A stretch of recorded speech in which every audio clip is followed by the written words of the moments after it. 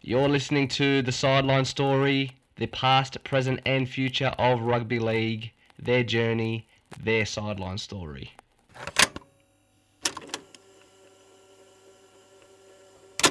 But it's head-on in the story. Easy. It's black and white. It's head-on. If you go in with enough force and you fuck it up, then you have to pay more of a penalty. Yeah. No, you shouldn't. It's a head-high, in the story. Make it black and white. Why are we putting grades on things? Hello, everyone, and welcome to episode 49 of the Sideline Story Rugby League podcast. I'm your host, Dennis Tassoni, and join with me on the panel in the virtual studio are my co-hosts, Nicholas Guild and Ryan Clark. How are we, boys? Good, mate. Good. How are you? Oh, I'm all right. I'm a little bit nasally.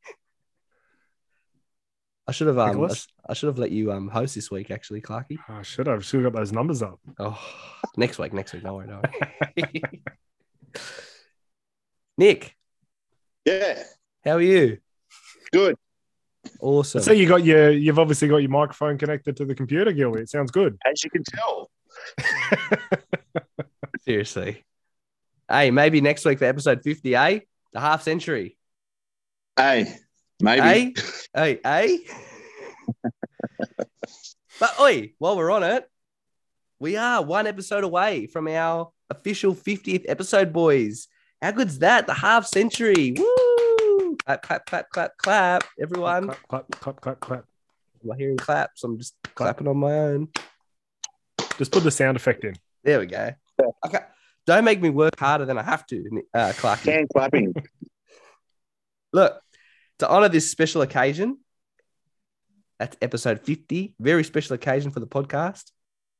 We have got some exciting stuff for our listeners in the lead up to the episode, as well as for the episode itself. So, firstly, our first online competition for the Akasha Cross Sideline Story beer packs is up for grabs. We'll hash out the details soon. You need to stay in tune on the socials to get these details, by the way, because they will be announced shortly. But something very exciting, episode 50's bunker review will be talkback radio, but in reverse. Now, I had to explain this to Clarky because he was a bit confused. He didn't give me any. I said talkback radio in reverse, and he kind of just went, Well, it's still talkback. well, you went silent on me. You were like, what's that? Yeah. So what this means is we will finally have some of our listeners come onto the show to have their voices heard, their questions asked, to be more specific. So after all the DMs this past year and a bit, all the hit ups that we've gotten, when can I come on? When can I call in? When can I call in? Well, it's finally going to happen. So get G'd fans and get your questions ready for us. Nick especially. Ask Nick whatever you want. You'll answer them freely. But that's what we're going to do. We're going to get it organized. Like I said, stay tuned on our socials for the finer details so you can all get involved. Like I said, the Akasha Cross Sideline Story beer packs up for grabs and talkback radio but in reverse. What a G up. We're G'd. Nick's G'd. I know you're G'd, Nick, eh? G'd. Oh, yeah.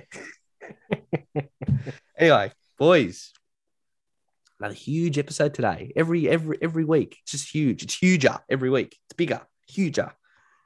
Kicking off proceedings will be our round 7 Anzac long weekend NRL recap. After the NRL, we will check in around the grounds for all our non-NRL related rugby league coverage, where this week, Nick and I repeat, will look at round 9 and 10 of the Super League and a quick look into the French Elite 1 finals this weekend with some red hot news on James Maloney. Clarky, do you know what that red hot news is? Well, I'll have to listen to that segment. Oh, because you're not a part of it. That's right. I'm not going to tell you. You're going to have to listen because Okay. Nick and I are the expansionists of this team, and you're just an inward NRL supporter.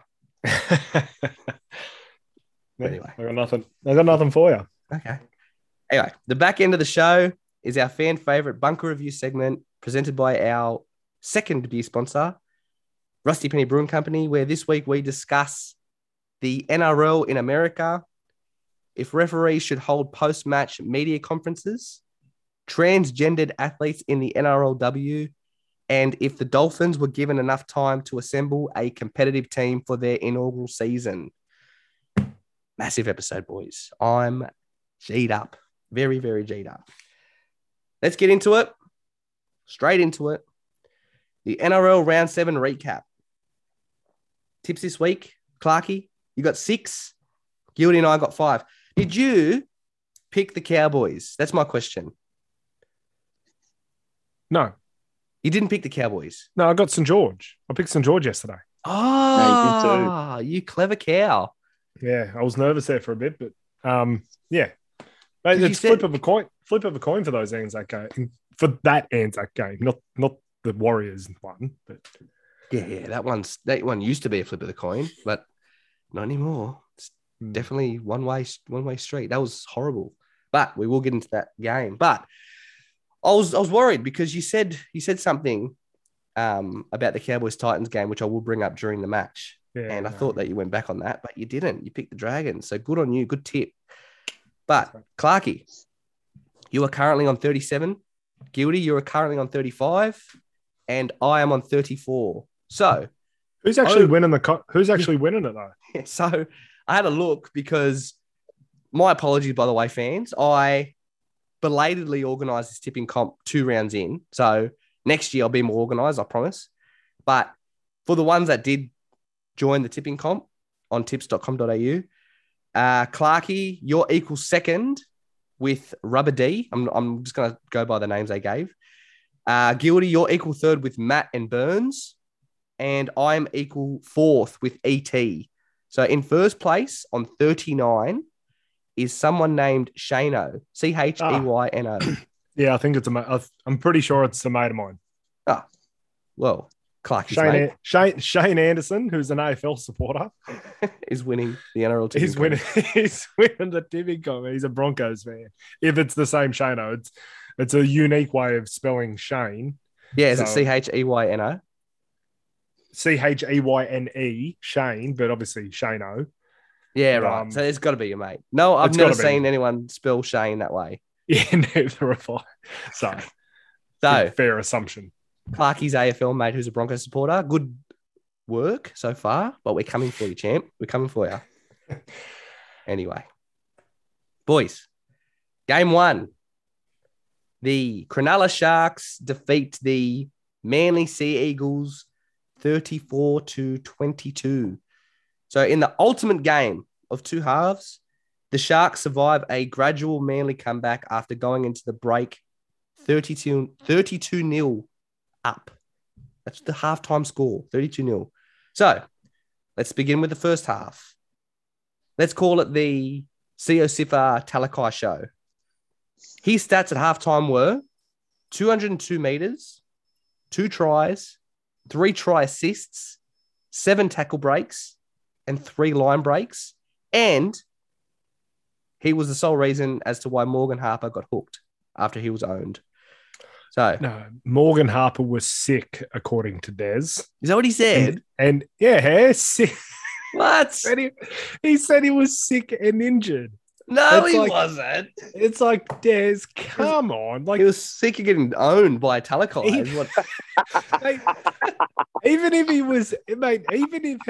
was sick and was injured, just shut up. Come on. Have you seen all those memes? Oh, mate, the memes are out of control. Yeah, they were coming out very quickly. They were coming out before half time. Yeah. Oh, no. Oh my favorite was the Wikipedia one. It's the owners of Manly Warringah Sea Eagles. Yeah. Hey, someone did that yesterday with the Warriors Melbourne game as well, but we will get into that later. But boys, I got a question from the outset. Last week we said that we would like to see Campbell Graham and Tony Staggs as the centres for the New South Wales Blues if Latrell Mitchell and Turbo were both out. But has Siosifa Talakai emerged as a legitimate option as one of the New South Wales centres? I'll tell you why no. Yes. because in the second half, when Harper did get eventually benched, they brought on that speedster, and it just stopped Talakai. He did well. That Kula, he did well. So he I don't know if he goes well against super nippy players, and I know he owned Gagai earlier on, but I think that a speedster would give him trouble. Yeah, That's I fair. don't think he should be completely discounted. But it's like I think you need to play more. I think you need to play more than 5 really good games of first grade to be getting thrown into the Origin arena. He Look, is unstoppable at the moment, but yeah, in to a degree. Like Kula did play well against him. That's a fair call, Guilty. But mate, in attack, like in that first half, that was incredible. Oh, it's one of the best purest like single halves of football I've probably ever seen. Really, but it's Morgan Harper at the end of the day. That's not fair. It is fair. You don't think that's fair? No, that's fair. It's fair. Yeah. So wait, so are we still of the opinion that Campbell Graham or Staggs is ahead of Talakai? No, Hey, mate, the I don't difference is they both are, but the difference is Talakai could play in the forwards. So I like the idea of Talakai on the bench personally. Yeah, there's more chance of him. There's a good chance he'll be coming off the bench. What were you going to say, Clark? You said something about Staggs. No, mate, Staggs proved on the weekend again that he's not up to Origin level. He had 4 pretty fucking dreadful games to start the season. Killed it for 2 when I got rid of him in Supercoach. I brought him back in for fucking Supercoach, and then had another quiet game. You can't risk that in Origin. I don't think he was that bad, Clarky. I think he played okay. I just think he got a bad Supercoach score. He wasn't outstanding, but I don't think he was bad. He's been bad before. No, yeah. He was. I'm not saying he was bad on the weekend, but yeah, you can't have that risk. You can't. You know what you're going to get from Campbell Graham every single week. I'll tell you the next week Talakai's up against Katoni. We'll talk then. Okay. Yeah, that's fair enough. Nick, Same you're with- sorry. You go. Clarky, No, I was going to you say, same with Stephen Crichton.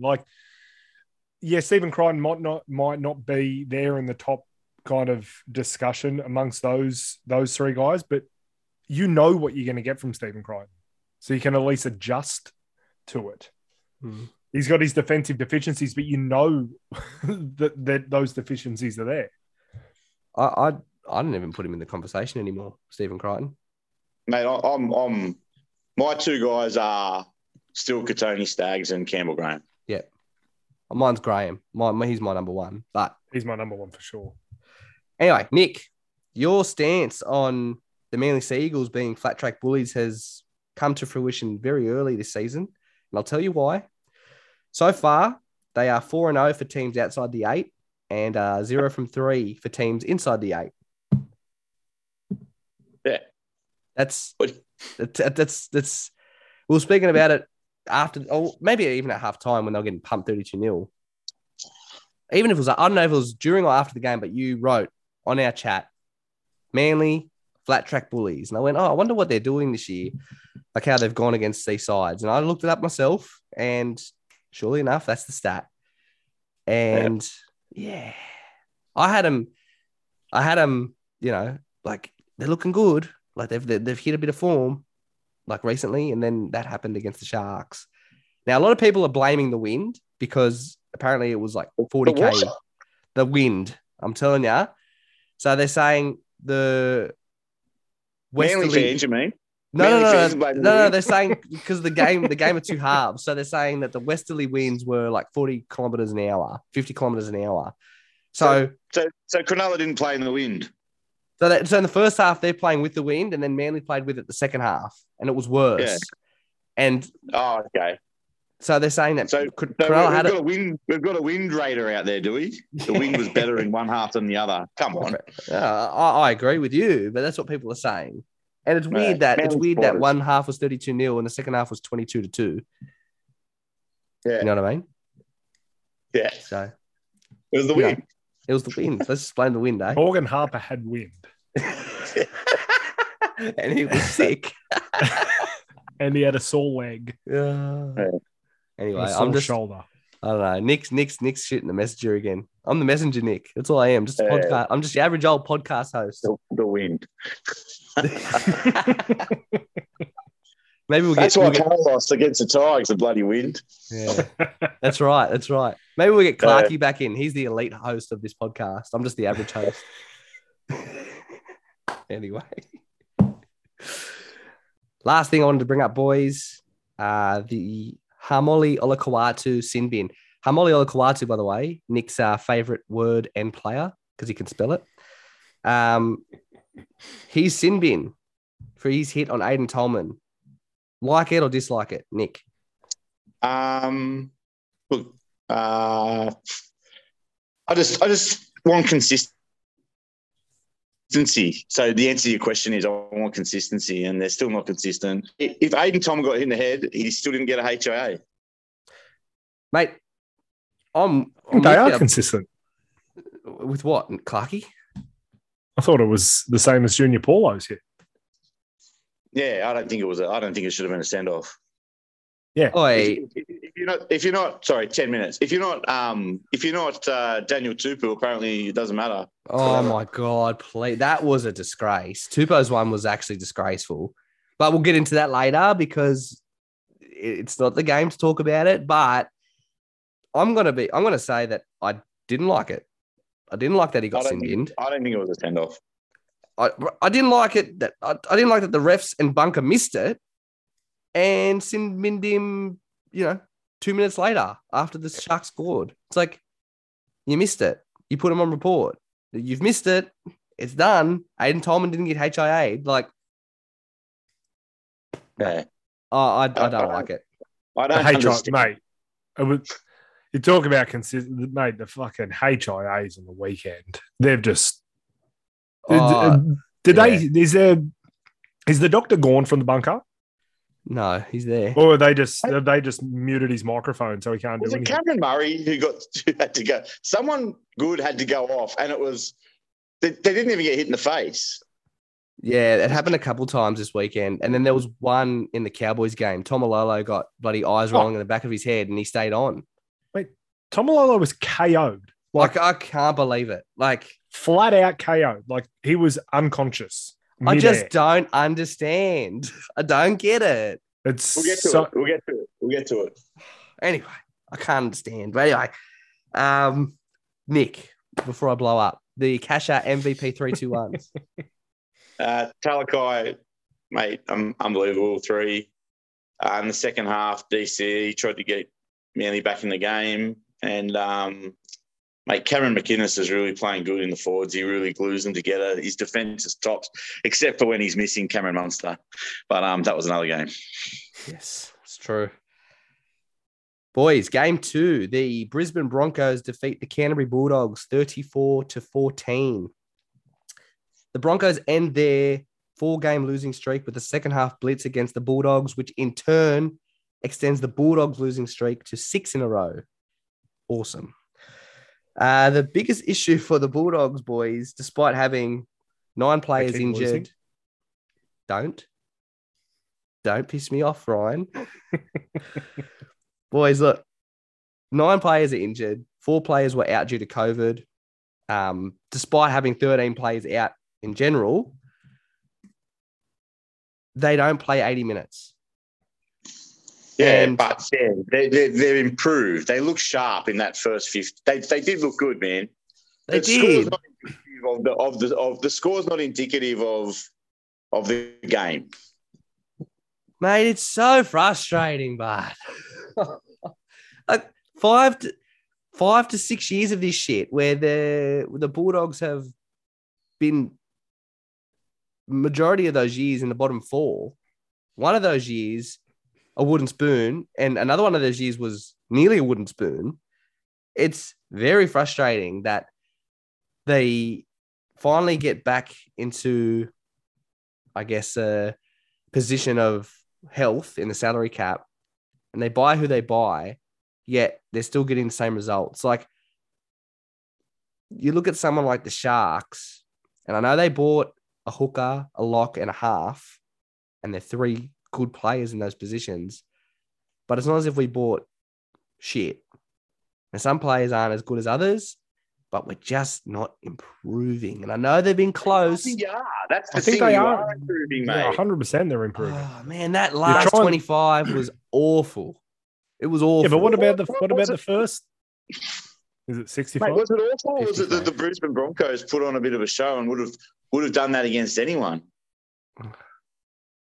Look, watching the You're game. finally learning to give the Fox some ball in space. That helps. Well, speaking of him, they're thinking of giving him the fullback role over Dufty. Mate, I thought Dufty played well. I thought Dufty was fine. I thought Dufty was fine. I don't mind the idea of the Fox on a fullback if you didn't have a fullback. Yeah, I thought, mate, Dufty's not the issue, mate. Look, it's building. I thought, mate, they're just I think they're a forward away. They're a forward away. Like, they're going to get Kick out next year. Mate, they're going to get Marnie next year. Marnie's going to be massive. They're improving, man. Like, honestly, Pangai aimed up against his old Brisbane teammates. He was great. He was hitting a 3 for the first 55 minutes, and then he just, like, the whole team just went down the tubes for the last 25. He can't do it forever. He can't play big minutes. He's not a big minute player. No way. I said it last year during the Panthers finals run that, all the Bulldogs fans will be really excited because, this is the new Pangai, but you were never going to use him the same as what Panthers did. And you did say that. You've just used him the same as what the Broncos did. And he's producing what he did at the Broncos. Like, he produced those games. Though. Hey? Which is good for 1 or 2 games, and then he'll go missing for huge chunks of the game. They got to. I think they got to use him better, mate. Look, like I said, like, yes, they're improving, but there's a lot of games this week where sides, and it's usually the better sides. The Broncos, I wouldn't say, are one of the better sides. Teams are showing that if you don't play the 80, you're gonna get spanked. And what happened there sucked because they scored 4 tries. Or was it 5 tries? 5 tries in 25 minutes. And we scored none. Some were freaky, though. Some were freaky tries. Oh, look, man, like, there was just things in the game. Like, I'm not saying this is a referee thing. This is just the flow of the game. Like, they threw a shit pass on 5th and we knock it on. They kick the ball and it comes off one of us and they say you played at it, which they did. And it's like, man, they're just getting the rub of the green. They're just getting the ball back. Yeah. And the dogs just weren't getting the ball, and they didn't get the ball in the last 25 minutes, and that's what happens. Mate, you had a bloke, honestly. He played okay. He came off the bench. He looked like they just got him off the building site. That fella. Oh, Billy Sarekis. Billy, the kid that debuted. He's not a first grader, bro. The kid that debuted? Tried hard, played hard. Mate, he was out there having a go. Like, I thought they played pretty good for who they had. Yeah, that's fair enough. Like, look, it is 13 players out, but still, I know. I think I'm just frustrated. Mate, Shoot played excellent against Katoni Staggs. That they've unearthed that other centre who I think was the mate. You said that TPJ was that other centre before he got cramps. He was your best player. Jacob Carraz, he was very good. He's going to get re-signed now as a result of that. He was great. I even think Flanagan was playing well, early on in the game. Flanagan defensively played well. I think he had a try saver or 2. Yeah, no, he's good. I'm just frustrated because we just can't play the 80. That's it. It's annoying. But anyway. I thought that even the props, man, Vaughan and what's the Pom's name? Luke Thompson. Mate, they aimed up. They went hard. I thought, mate, against a good forward pack, I thought it was a good game until that one point where, mate, it was still a good game because Brisbane just put on a clinic. I enjoyed this game. Mm-hmm. Mate, for the Broncos, Tamari Martin, he made his long-awaited return after he retired before the 2020 season due to bleeding on the brain. He played at fullback. How good did he play? Yeah, he was good. Yeah, he was good. I thought he's good for someone who hasn't played in 3 years. Yeah, no, it was awesome to see him back. One player that made his 2022 debut, he's played for the Broncos before, who I can't stand, is Tyson Gamble. He was in the halves with Adam Reynolds. And, mate, he's just a rat of a player. Dead set. Just a rat of a player. But he came back with Herbie Farnworth and Payne Haas. So they had a good side on the field, the Broncos. I thought they played well. They did. They did play well. Nick's microphone / not his microphone is very sketchy at the moment, isn't it, Clarky? Mate, I think yours is. No, I don't think so. No, you are. No, you. Anyway, we'll move it on. Hopefully this week the Broncos, not the Broncos, the Bulldogs improve for my sake.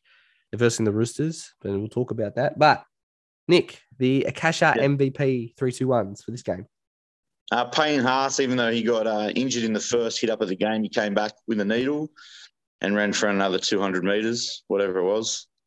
Adam Reynolds, lights out. I think he's the buy of the year. I go ahead and say he's the buy of the year over Nicho Hynes so far for me.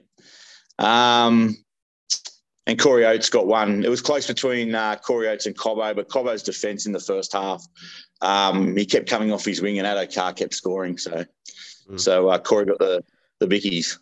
And that's why our 3-2-1s are better than the NRL's, boys, eh? Because we look at these things and they don't. They see one try and go, give it to him. Give him 3. That's right. That's right. We're better. Am I right, boys? Yeah, yes, sweet. Boys, game 3. The North Queensland Cowboys defeat the Gold Coast Titans 30-4. A very, very ordinary Titans outfit lose their 3rd game in a row in this Queensland derby as the Cowboys kept their composure and control of the match at all times, running out for their best team performance so far this season. Boys, Cowboys played 80 minutes and it got them their 4th win this season. This time, I think they won in style. They won with a bit of class, playing the full 80. Clarky, what do you think of this one? Mate, they're looking good. I think they'd have to be the surprise packet of the season so far. By far, yeah?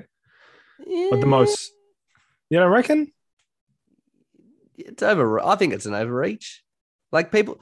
Like Channel 9 yeah, go. Channel 9 put this question up like, are they the real deal? Are they the real contenders of 2022? But who have they beaten?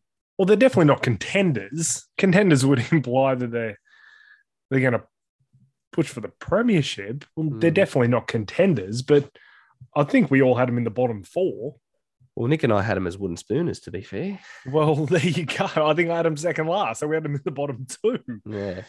And I think they're playing far better than that. So, yeah. No, that's fair. So in answer to my question, yes, they are surprise packets. All right. Fair enough. No, they're doing well. Yeah, mate. It's obviously. I think it's got. We said it last week. I don't think he's got points this week, but it's got a lot to do with Val Holmes in the centres. He's both centres. Yeah, both centres. Yeah, Hiku's going well. Peter Hiku's he's very underrated for them. Very underrated. Not for us, but for the media and Channel 9, and Fox Sports. They don't talk about Peter Hiku, but he's a big signing for him. He could be by the year. Who knows? No one's talking about him, but he's doing well. Yeah, and it's no surprise, obviously, their revival, so to speak, comes on the back of JT coming back to form. But they're halves. Their halves just, I don't know, it doesn't look fancy. It's just, but they're just steering them around the park really, really well. Mate, when I watched this game, Dearden stood out big time for me. I go, watch, Dearden's looking good. And then sort of at about the 30-minute mark, you just don't see him again. Yeah, what happened there? That's weird. Mate, we're talking about centers for the Cowboys. On the flip side for the Titans, Dave Fafita got moved to the centers for this game. Justin Holbrook said it was because of injuries and experimentation. But what did we think of this? Because I don't think it's going to be a one-off, boys. But what did we think of this move? He's not a center. Yeah. He could be the best second rower in the game. And I just don't think they're putting everyone blames David Fafita. I don't blame David Fafita. I just don't think they're putting him in a position to be the best second rower in the game. You know who he's starting to remind me of, and it's just come to mind. I know you're going to say. Can I guess? Yeah. I know his name. He played for the Rabbitohs, and he certainly did. He played for the Titans. Oh my God, what's his name? His nickname was the Coal Train. Oh my God, what is it? David Taylor. David Taylor. I was going to say David something. Yeah. Mate, I'd be. He's better than Dave Taylor. He's better than Dave Taylor. Mate, Dave Taylor in his day was probably better than David Fafita now. Dave Taylor in his day was the worst defender still. Yeah. Dave Taylor wasn't on $1.1 million either. No, that's true. Ooh, Clarky. He's going for that quote of the week, I'm telling you. Last week we didn't have one. I just couldn't pick one. I just couldn't pick one. Yeah, I don't know. I like what Justin Holbrook come out and said. He goes, we put him there because of injury, but I was wanting to experiment with him there at some point. But man, I don't know. What do you? Gildy, do you reckon it's the halves not being able to give him quality ball? Is the main problem? I don't think they set up. They don't their game plan should be to use him more than what they use him, obviously, because this year his defense has been pretty good. He's been suspect in previous years, mate. I just think that they've got to set up for him, and they've got to they probably do a training. I don't know, but it just doesn't seem like it in the game. Like Manly are setting up for Olakau'atu in the second row. All their plays are directed on the right side. Titans doing the same thing with Fafita. Herbert gets. I know he didn't play. I don't understand what happened with. I think Herbert's a good centre, but Herbert gets a lot of ball where I think Fafita should be getting that ball. Yeah, I think when he was in the second row, they kept skipping him. Yeah, I heard it on the radio a couple of weeks ago because everyone talks about like what the friggin' hell you're supposed to do with him because everyone knows he doesn't get enough ball. There's not enough involvement, and the question was like, is it his fault? Is it the halves' fault? It's like they seem to set up for him, but then don't use him a lot. I know what I think it is as well. I think that he's not a kind of player that is going to hit that line and, take the hard catch. He's the kind of player you give the ball to with a bit of space so he can be damaging. Like a centre. Well, yeah, but I mean, if he's going to run over the top of everyone, why not? So you're saying he's not a hole hitter? I don't think he is a hole hitter yet. I mean, you can learn that skill, but I think that you give him the ball early instead of giving him the ball with no space. Yeah, he never takes that hard carry. You always talk about that shitty hit up, and he doesn't. In saying that, though, there's a lot of second rowers who's just stay in their lane, out wide in their lane, I mean, look, they've got enough forwards that they shouldn't have to worry about that. Like they've got Moali, they've got Tino. They should be doing those hard carries anyway. And then they've got Isaiah.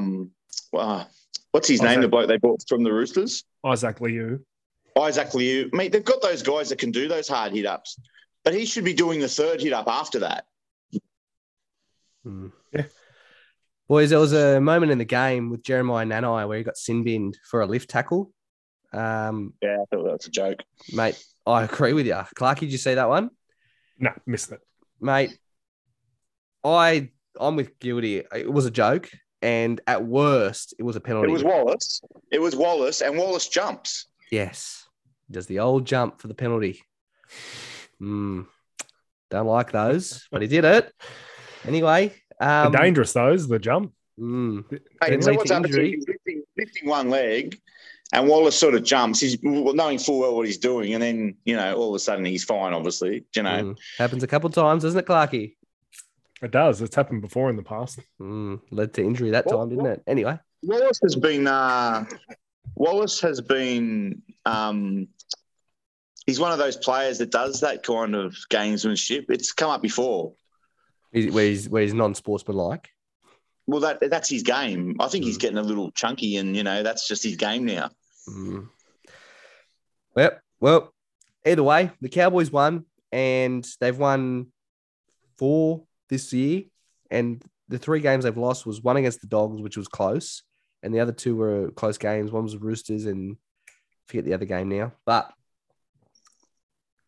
my beer bet with longtime friend and listener Julian is looking very ominous, boys. For you, for me, yeah. So for those that don't remember, before the season started, I made a case of beer bet with Julian, who you may or may not know, and his bet was that the Cowboys would be higher on the ladder than the Bulldogs at the end of the season. And at the moment, it's looking good for him. So he's going to win a case of the casher, is what it's looking like. Are the Cowboys the best team in Queensland? Well, they are. They've beaten them both. Yeah. It's funny. I picked the Titans, and they're the worst right now. Yeah, the Titans were the best last year, and the year before that, and they're disappointing. They're one of those sides. They're coming 15th, I think, or 14th. They're very disappointing right now. So they're in that bottom. It's like you got the Bulldogs at the bottom, and then without looking at the ladder, I believe it's in no particular order. It's the Raiders, the Warriors, the Knights, and the Warriors are further up because the Warriors made some wins. Yeah, but they're disappointing too. Mate, they're disappointing this week because they lost by 70-10. Whoa, don't give it away. Ooh, they haven't had that game yet. Anyway, Clarkie, before we move on, no more picking the Titans for 5 weeks, as you promised. Yeah. Your threats don't work like Nick's do, obviously. I'll probably renege on that. But yeah. Well, you're not allowed to. I'm going to remind you every week. For 5 weeks. Actually, well, I'm looking at this week, and I'm happy with this week. I'm telling you, you're not allowed to. You can't do it. You said you put your balls on the line, and you got chopped off. They got Panthers, then the Roosters, then the Dragons. So I'm happy so far. Then they got this is good radio. Then they got the Sharks. And then they've got the Broncos. No, I'm happy with that. I'm happy with those 5. Lucky you. I'm going to remind you regardless anyway. Okay. But Nick, for this game, Cowboys Titans, the Casher MVP 3-2-1s. Peter Hiku 3, Scott Drinkwater 2. Oh, what are we going to do with Scott Drinkwater and the hammer? You got to leave Drinkwater at fullback. 100%. Where do you put the hammer? On the wing. Okay. And so Drinkwater 2 and Jason Taumalolo 1. Good work, Clarkie. Good coaching. Game 4, this is Clarkie's one, boys. The West Tigers defeat the South Sydney Rabbitohs 23-22. So, Clarkie, I don't care what club it is, just like Para last week, it is near impossible to make as many errors as South did and expect to win. But your Rabbitohs versus Tigers close game theory has come to fruition once again. And you didn't tip him like I told you to last week, even though I didn't tip him. But lads, 2 field goal wins in a row, 2 big club scalps. Are the West Tigers back? Clarkie. Mate, if I was a Tigers supporter, I'd be pretty happy. It was funny. I was speaking to my brother just before the Para game, and he goes, have the Tigers ever, and I think he was talking about ever in their history, have they ever won a clutch game where it's like game on the line, we need a field goal to win this? And he's like, I can't remember last time it happened. And then bang, 2 weeks in a row. And the best thing about it from 2 weeks in a row, it didn't just come down to Jackson Hastings again, even though he again steered the team around. Hey? Yeah. He took 2 shots. Yeah. But didn't, and in the end it was Luke Brooks who got it. But yeah. Look, I don't know tell me if I'm wrong, but I think it was a very different game to the Para game in the terms of, I think Para the week before took the Tigers lightly. I don't think South fell into the same trap. I just think we made far too many errors, and I don't think we haven't been playing really that good all year. Our most impressive win was against the Roosters because we always get up for the Roosters, and every other win it's just been like kind of just getting there. That's a fair call. It hasn't been. We haven't played impressive apart from the Roosters game, and probably the Panthers game too. But obviously, everyone gets up for the premiers, and I think it just showed on the weekend. And the Tigers are just riding this wave of confidence at the moment. And yeah, I thought it was a good game of footy, apart from the multitude of errors.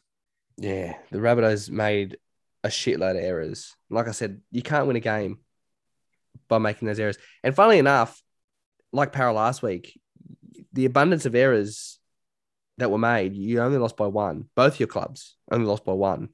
So yeah, it's not as if it's a blowout. It comes down to completion rates. They were both South and Para. The completion rates are horrible. Yeah, but look, Jackson Hastings, he's the key. And to all those Tiger supporters that doubted him, eat your words, because we all said in the preseason that he'd be a big buy, and a lot of people disagreed. And now he's the saviour for the club. And to all those that also said, get rid of Michael Maguire, again, eat your words, because, mate, he's not the problem. He's not the problem. What, Michael? You said that Michael Maguire is the problem? Well, he was until he moved Luke Brooks to 5'8". Oh, look, I don't like when it's like, get rid of everyone. Get rid of him and start again. It's like the Tigers, they need to. I'll tell you right now, Dan, if they'd lost these last two games, I reckon they would have moved him on. Oh, I'm with you, but I don't think he's the problem. It's not him.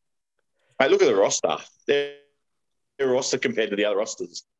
And you got to think as well, like another positive for the Tigers, they did that without Dane Laurie in the second half. And mate, he was having a blinder. And Tuolagi as well didn't play. Like he got ruled out just before the game. I think he had the flu or something. That might have been someone else. But yeah, they ruled him out. Even though they brought that Alex Seyfarth in. I don't know how he doesn't get more game time. Like he's always just 18th man or... I'm pretty sure we gave him 2 points a couple of weeks ago. Hey, his defense is on. He's a brilliant defender. He's a horrible attacker, but he's there to defend. And he's one of those guys, he stands in the right place every time and everyone else sets themselves off him. He's a very good defender. You need players like that. You need defensive players. Alex Twal had another cracking impact off the bench as well. Hey, James Tarmo. Yeah. I thought James Tarmo was awesome. That was his best game, I think, in Tigers colours. Best game in 3 years. Yeah. It's because they brought him back on as well. Like, the bloke plays like 23 minutes every game. No, not this game. Yeah, not this game. That's 159 meters for big Jimmy Tarmo. I thought it was a really good effort from the Tigers and really disappointing from the Rabbits. Mate, Ilias makes the break. Our favourite hooker tracks him down. He's the next big thing, Jacob Little. Hey, it's Jacob Little, by the way. Little. It was a great tackle. Let's give it credit. It was a great tackle. Jacob Little, Nick. Little, not Liddell. Yeah, Little. And look, Dane Laurie, you brought him up already. Clarkey. He was on track to being the top player or thereabouts for the Tigers and in general for this game. He did his MCL at halftime, was ruled out for the second 40, and he's out for 4 to 6 weeks now as a result. So that's a big loss for the Tigers, I think. True. But in saying that, Stafford Toa is good. He is good. Stafford Toa was going to be the next fullback at Newcastle. and then they bought Ponga.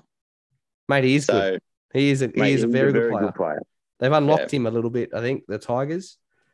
But the only issue is they've not unlocked him. They've actually given him a chance. The only issue with Staff Patel moving out of the centres have to bring Oliver Kildart back in. Hey, did you see he came back in and he rushed out of the line? Who scored the try? I can't remember. It was one of the four. Oh no! Look at this. He's hopeless. Yeah, that's slack. Hey, he's a horrible defender. Yeah, England. He's from England. They target him. Yeah, the backs just don't cut it in NRL. It's a fact. They just don't cut it. But anyway, Tane Milne was sin binned for a high shot on Dane Laurie. Agree or disagree, Clarkey? It was one of those weird ones where it was ruled on too long after. Mate, I thought it was a high shot. It was a high shot. 100% it's a high shot and probably deserved 10 in the bin. But how far do we go back? Oh, did they go that far back? Didn't they? Nah, not really. They scored the try and they went, oh, wait a minute. Was it in the try sequence, was it? Yeah, it was. Oh, that's all right then. Yeah, it was a high shot. It was 10 in the bin. There you go. Very good. Very good. Anything else to say, boys, before I move it on? Yeah, nah. Very good. Tigers are going to roll on, boys. 2 field goal wins in a row. If they do 3 wins in a row via field goal, they would be the next team to do it from 2014 when the Bulldogs did it and they made the grand final and then somehow lost to this shit team. But anyway, 3-2-1s. A cash MVP 3-2-1s. Did you say the Bulldogs won 3 field goals in a row? Yes, they did. Oh, wow. I didn't know that. Okay, 3-2-1s. Jackson Hastings, 3. That's 2 in a row? Yeah, yep. Killer Matangi, 2. Kept him in the game. And No Faluma, mate, he had a great game too. He just kept rolling his sleeves up. He's been quiet, but he played good this game. I thought it was good last week as well. He was good last week, but he's been quiet this year. Mate, last week he scored a few tries off kicks. But remember No Faluma of old used to be like Brian Toto. He used to do a lot of runs, a lot of tackle breaks. He's just not he might not be that player anymore, but he got busy. He got busy this week. You got jiggy with it. Okay. Boys, game 5. The Parramatta Eels defeat the Newcastle Knights 39-2. The Knights lose their 5th game in a row in front of a silent yet sold out Newcastle Stadium. Nick, 39 unanswered points for Parramatta. A big bounce back from last week's loss to the Tigers. Mate, this was a demolition, in my opinion. Very clinical one. I reckon Parramatta still made a lot of errors, and so did Newcastle. So Newcastle are just that bad right now. They are bad. They gave up. Kalen Ponga for $1 million a year for 5 years. Thank God they got him. Thank God, because he doesn't do anything. Oh, I sense some sarcasm there, Clarkey. What do you think? What do you think of that? $5 million for 5 years. Is he worth it? No. Clarkey? Yeah. He's not worth that much less. It's better than the report. The reports were 1.2 that they were. He doesn't do anything, though. There's not one time in that game I went, oh, Ponga's got the ball. Mate, he's no better than Dufty. Far out. Come on. Hey, but he doesn't. What did he do? Like when you're on $1 million, you've got to be doing something. Ben Hunt's doing something. You know what? The point that I agree with there is that he doesn't do something every week. He'll have some games where he's an absolute superstar, but there's more. It's far and few between. He has more games where he's quiet and doesn't touch the ball. So I can't agree with you, Nick. Anyway. Rest of the game. Mate, it was pretty standard. Every 12, 13 minutes, Parramatta scored something. Mitchell Moses decided that every time we get close to the end of the half or the end of the game, he's got to take a field goal. I don't know if I like that. Oh, he's a wanker. I seriously like he is just a glory hog, and I think he doesn't like, especially at the start of the year. I'm gonna rip on him for a sec. I don't think he likes that Dylan Brown was overshadowing him as the better half, because he is. He is the better half, in my opinion. Mate, in this game, talent-wise, Dylan Brown's the better half, yeah. This game, I don't know if you noticed, Jacob Arthur played half 5'8". Yeah, and they moved Brown to centre. Started. Mate, I don't have a drama with that just due to the fact that we got no backs. That's another thing. We got no backs. Should sign Micah Sivo. What do you reckon? Not Micah Sivo. Semi Radradra. Yeah, it'd be nice. If he's okay. Yeah. Nah, look, that I get that your depth in the backs is low. Parramatta's depth in the backs is low, but yeah, Dylan Brown. If they had Dylan Brown in the halves with Mitch Moses, they would have put on a bigger score, in my opinion. Yeah. So I guess you have the luxury to do it because you still won 39-2. Like that's a demolition, in my opinion. Mate, I'll tell you, I know we were talking about the Tigers, but Isaiah Papali'i going there next year, man. Me personally, he's the one we should have tried to keep. Like we only offered him $450. Like seriously, he gets offered by us $450, and Kalen Ponga's on $1 million. Seriously, what's wrong with the world? That's a good point because Papali'i was incredible in this game. Incredible. Repeat. Incredible. If David Fafita had his grit and, work ethic, mate, David Fafita would be worth 1.5, whatever he's getting. Yeah. He's on 1.3 1 year and 1.1 this year. So anyway, there's not much more to say about this, Nick. It was just really one-sided. Really one-sided. Yeah.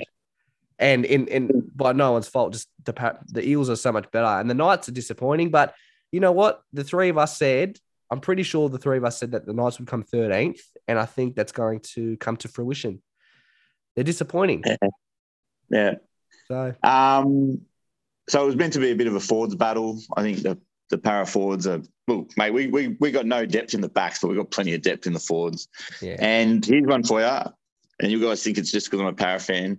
Will Penasini was better than Bradman Best. And he's done that against every centre he's played against. So I know he's not ready for reps maybe this year or next year, but he's going to be a rep. Oh, I agree with that. They did nothing. They didn't score a try. The Knights were woeful.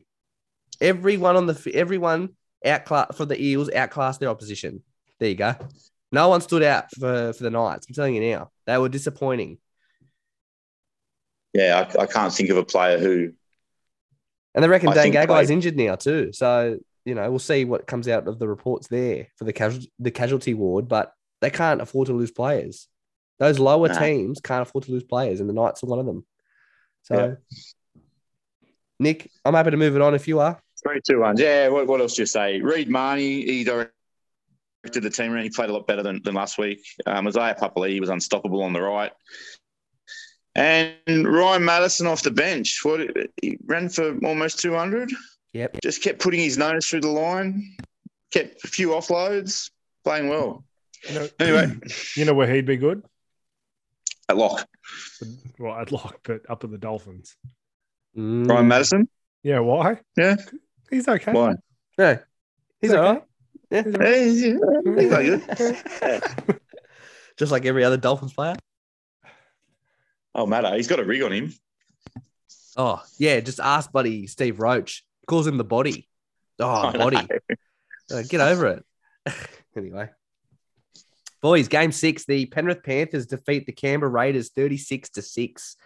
Another sold-out match at Penrith Stadium saw the Panthers roll Canberra in the back quarter of the game to keep their undefeated streak alive in 2022.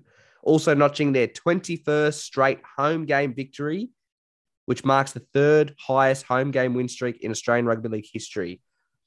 They're just setting records, boys. But Clarkie. Who's the top two? Dragons in the 50s and 60s. Oh, okay. Yeah. Cool. Clarkie, I'll start with you. So for the first, another side where they played for 55, 60 minutes. you made a prediction that this match was going to become the first 50-point defeat. And like I said, for the first 50, 60 minutes, that went out the window. It was 14-6. The Raiders stuck it to Penrith. They were sticking in there. Like, they didn't stick it to them, but they were defending well. And then, mate, the last 20 was literally just all Panthers, and they went ruthless mode and are proving to be the perfect 80-minute team. So they were that ruthless, Clarkie, the Panthers, I mean, that it took the Raiders 37 minutes in the second half to get out of their half. And they had one set in the Panthers half. That's how crazy they were. And the score line should have been higher, but it wasn't. So credit to the Raiders to only lose by 30 by not having the ball in the second half and not getting out of their half for the whole second half, basically. But, yeah, what do you think of that game? I think the Raiders showed a lot more in this game than what they had the last couple of weeks. But yeah, again, the cream rose to the top. The Panthers are just, mate, they just have to, they against these types of teams, they only have to play for 15, 20 minutes, and they can just run away with it. They're just that on song, every single player. Like, you bring in Spencer Leniu, even though he dropped the ball and it was overruled in the captain's challenge, which was an absolute joke. But bringing in that new kid like Sonny Luke, I think he's 25-year-old debutant. Like, he was unreal off the bench. Set up a try off his first touch, didn't he? Yeah, Isaiah. Yeah, helps you giving it to Isaiah Yeo. But yeah, just he looks good because they're gonna have to fill a pretty big hole next year with Appy going. They've got Mitch Kenny. They do have Mitch Kenny, but is Mitch Kenny an 80-minute player? I don't know. But this Sonny Luke, he looked pretty schmick. What just make it that was a joke? Yeah, that captain challenge. Yeah, 100%. Seriously. Sorry, which one was it? Clarky, you got it. Yeah, Spencer Leniu about 10 meters out from the Raiders line, got up to play the ball, dropped it, ruled a knock on. Captain's challenge. It was a knock on. I think his arm was touched like. It was like, oh shit, Panthers challenged it. Just give it to him. That's what it felt like. Yeah. It felt like the Todd Payton theory came into effect there. Yeah. It was bad. That was bad. Yeah. Mate, did you see? Mate, I don't know. I don't think it was Spencer. You know why the Raiders stuck in there? The Raiders forwards are good. And did you see Horsburgh put that shot on? Yeah, it was massive. Sorensen? Yeah. Mate, charging out of the line and putting shots on, mate, it makes you run the ball a little bit differently. And that's why I don't think the Panthers exploded until later on in the game when you said the cream just rises to the top and you just keep putting pressure, not giving the ball back. But the Canberra forwards are still good, you know. They're just lacking something a little out wide. Like, look, Rapana's first game at fullback this year. I know he's played there before, but he's a winger, you know. I don't think Savage had a great game on the wing either. Mate, he's not a winger. He's one of those players as a fullback where he's nothing. Mate, what do you think of Harry Rushton? Made his club debut for the Raiders all the way from England. Yeah. Mate, first go. Hard game. Played against a hard side too, so see how he goes. Yeah. He's only got time in him. Well, they brought him on in like the 60th minute, didn't they? Yeah. So come on. Come on, Sticky. Give him a better go than that. But mate, there was an article this week I read about coaches under the pump, and for once Maguire wasn't in it, but these were the coaches: O'Brien, Sticky, and Holbrook. What do you reckon? I feel as though they never talk about Sticky being under the pump, but I think he's so established, like down there in the community with everything else. Like, it's not just him coaching footy games, even though that's his job. Because Raiders haven't. He's so invested. He's down there on the sideline. He's sweating. He looks like he's been playing. Yeah. I don't know. If I was a Raiders supporter, I'd never want Sticky to leave. If I was a Titan supporter, I wouldn't be getting rid of Holbrook either. Like, how's Holbrook in there? because these teams only won 2 games, mate. Nah, I don't agree with that. And they were considered a top 8 side. Still a good coach. Is he? We'll see. It's only been 7 rounds. Rounds. Look, I think the biggest point out of this is in that second half, the Raiders only had 1 set. Oh, sorry. I think it was 2 sets outside of their own 50. That is absolutely wild. It's wild. So, yeah, like I said, like for 20 minutes, they'll defend. Like I said, it took them the 77th minute is when they finally got into the Panthers half and the game was done. So from minute 40 to 60, they're just defending and they didn't let a try in. And they're out of breath. Like they're just rooted because they've been working so hard in defense. So you got nothing in attack. Yeah. But look, to the Panthers' credit. They played well. Yeah, he did. He scored a good try too. But to the Panthers' credit, like they just keep rolling and everyone's so fit and everyone's just running lines and they're just prepared for anything and they keep the ball alive and yeah, they're a fantastic side to watch. So they're the only team undefeated so far, 7 from 7. But yeah, boys, Cleary's best game this week. Yes, definitely. He was, I know we're going to get into it soon, but he was just that little bit better than Isaiah Yeo. Just that little bit better. But he ruled the roost and he puts the ball, he's got the ball on the string and everyone's in unison. Like when they've got to play, the shape is like double block plays and sweep plays and cut out pass options. And mate, it's craziness.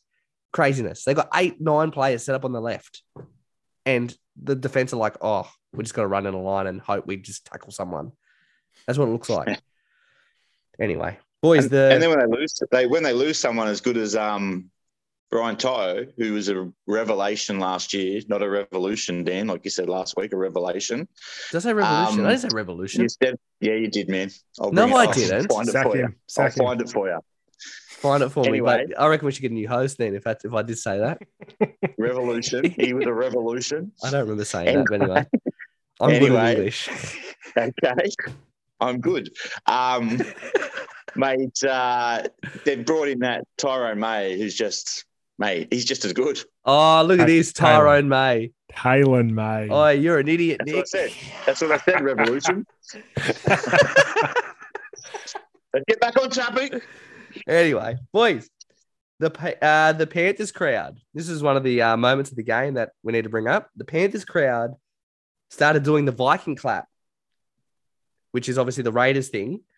And they were losing 30-6 at the time, and they all just started doing it, and they did it for about 10 minutes. So, Clarkie, did you like that or dislike that? What do you think of the Viking clap from the Panthers crowd? Look, I don't mind it. 30-6, I reckon you have to be putting 50 on to be doing shit like that. Mate, that's home ground advantage. If they're doing it, they're doing it. You can't blow up about that. No, I'm not blowing up. I'm just saying. No, I know you're not, but some people are, and it's all right for the Canberra Raiders to do it whenever they feel like it. Yeah, at their home ground. Yeah. If you want to put things out there like that, then you have to cop it. You have to cop Mick Ennis. You have to cop Mick Ennis doing it. Yeah. You have to cop the crowd doing it. But I love it. I just think the crowd. That's the kind of shit you need to wait for. If the Raiders are playing awful, and they didn't play awful, mate. I love that stuff. It's so interactive with the crowd, and you know what? The Raiders fans will never forget it. So when the Raiders decide to become a good side and get over the Panthers, they can just stick it to them. It's great rivalry, it's great banter, and it's great for the game because, yeah, it's just you need that stuff, and that's how you build rivalry. So I'm all for it. Because one day, I'm telling you, the Panthers will be worse than the Raiders, and they'll just give it back to them. So it's good for the game. But Nick, the Akasha MVP 3-2-1s, my friend. Like you said, Nathan Cleary and Isaiah Yeo are very close. We gave Cleary 3, Yeo 2, and how many tries did Stephen Crichton score? One more than a brace. Yep. So 3. He, mate, he's in the same category as Mulitano for me. I don't like him. Ooh, what's that? Mate, at the end of the game, he carried on. Like, mate, they won by a considerable amount. You don't need to carry on. Yeah, he's got that readiness in him. I don't like either. Be a little bit gracious when you win like that, you know? Yeah. Probably just feeding off the crowd doing the Viking clap for 10 minutes. Yeah. No one else had to do it. Yeah. Nah, fair enough. I'm with you, Nick. Boys, Game 7, the St. George Illawarra Dragons defeat the Sydney Roosters 14-12. A gallant Dragons outfit and the Roosters' 3-game win streak with a superb victory on Anzac Day. Boys, the Dragons, very solid this game, weren't they? No, it was a cracking game. I thought, Dragons showed a lot of heart. And, the Roosters, they're just, I don't know. There was a bit in that game where Victor Radley got the ball from the ruck, from dummy half, and all of the Roosters players were walking back. It was around the 60-minute mark, and the game was in the balance still. And he got the ball and started walking. And the Dragons were like, is there a penalty? And they just went, I'm going to just tackle him. And they tackled him. That was weird. Never seen that before. No, something did happen. I think someone ran in front of him, so he couldn't run the ball because it would have been an obstruction Shepherd thing. Oh, it was weird. And they just it was still super weird. It looked like touch football. Oh, did it? But the Dragons, like you said, they were the better side. They were brave. And they had more heart. And I don't know if it's because of the occasion of Anzac Day. Clarkie, you seem to think that's the reason why, because you did tip them. And it's a great tip because, mate, they looked like the better side for the first half, especially. In the second half, they just leaked a couple of tries that, weren't great tries by the Roosters. So I don't know what's going on with the Roosters, by the way. I don't know what's going on there. They just cooked or... Wera Hargraves started off the bench again. Radley was on the bench. Yeah, they came on together around the 30-minute mark. Yeah. I don't know. Takayahu started well. Mate, I thought the Dragons at halftime were going to cop it because Jaden Sewer and Jack Bird couldn't see out the second 40. Jaden Sewer was having a blinder, by the way. He's a very big buy for him. We said it from the get-go. But yeah, they reckon Sewer broke his leg and Jack Bird dislocated his elbow, or he got a cork in his elbow or something. But they both couldn't play. Broke his arm. Yeah, I'm not. Is that what happened? Is that what they? That's what I back on. Sewer? Who? Yeah. No, he didn't. No. So you reckon he's got a broken leg? That's what they reckon. That's what they said when he came off. Yeah. Mate, he's got to try in the second half. No, he didn't. No, he didn't. What game am I watching? Yeah, what game are you talking about? Did he score a try early? Yeah, he scored in the first half. They didn't score a point in the second half, the Dragons. Oh. They didn't score a point in the second half. The Dragons? Yeah. Yeah. What game are you watching? Are you all right, Nick? Nah. You having a stroke? So he's out now. Stuart's out. Yeah, potentially, yeah. We don't know how long for.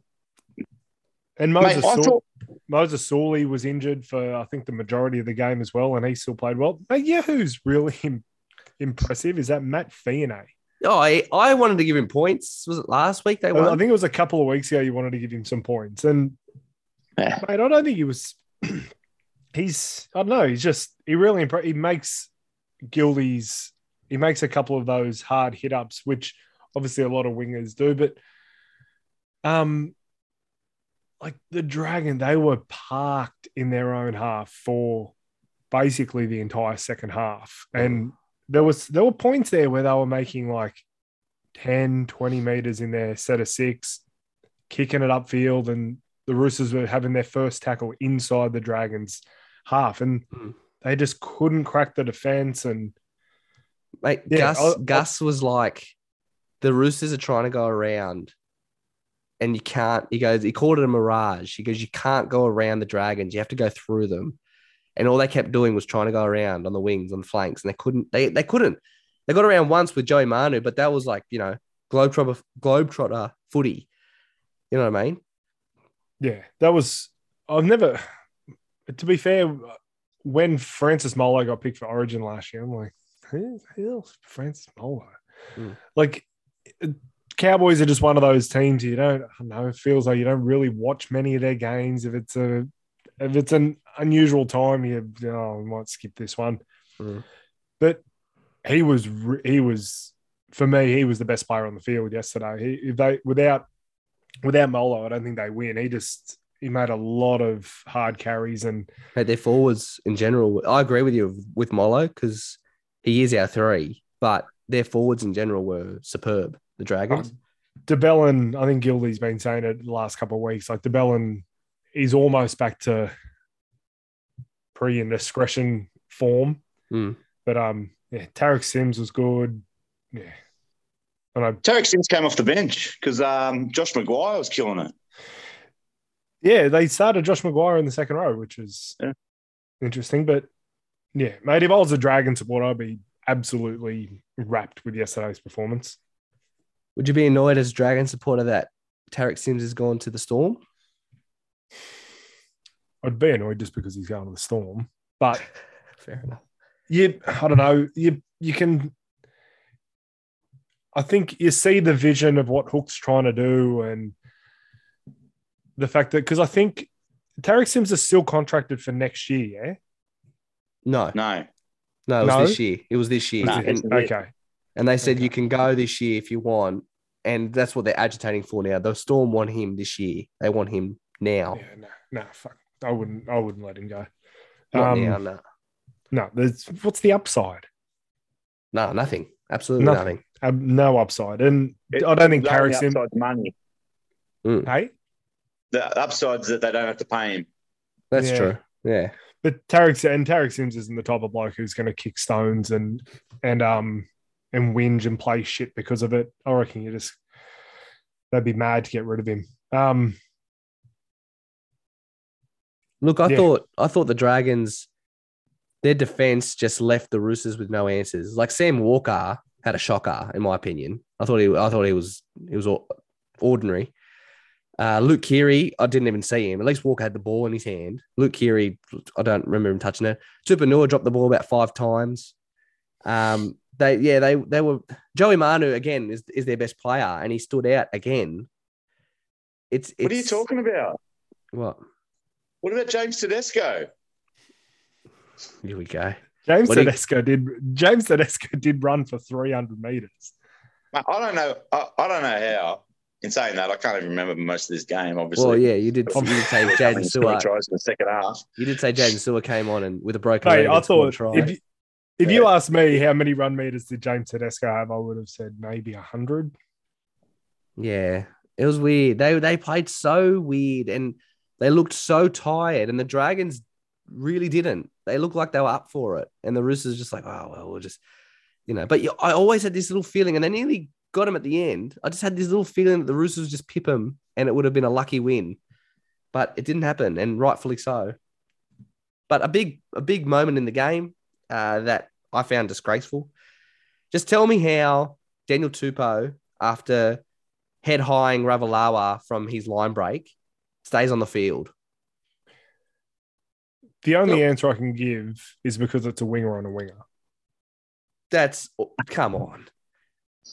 I'm trying to come up with something. No, all you got to say, Clarky, is it's the wrong call, and all the Todd Payton theory.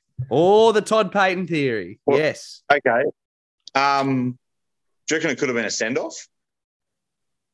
Oh, no. That's the worst head high I've seen this year. It could have been. He got sanctioned by the match review committee for a grade 2 head high. Was that a fine or something?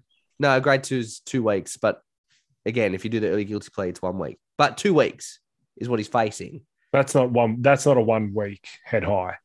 Well, it's 1 week if he pleads guilty, which is what they do now, which I like that rule. But it's not 2 weeks either. You don't jump up and hit someone in the head, and that's why it could be a send-off.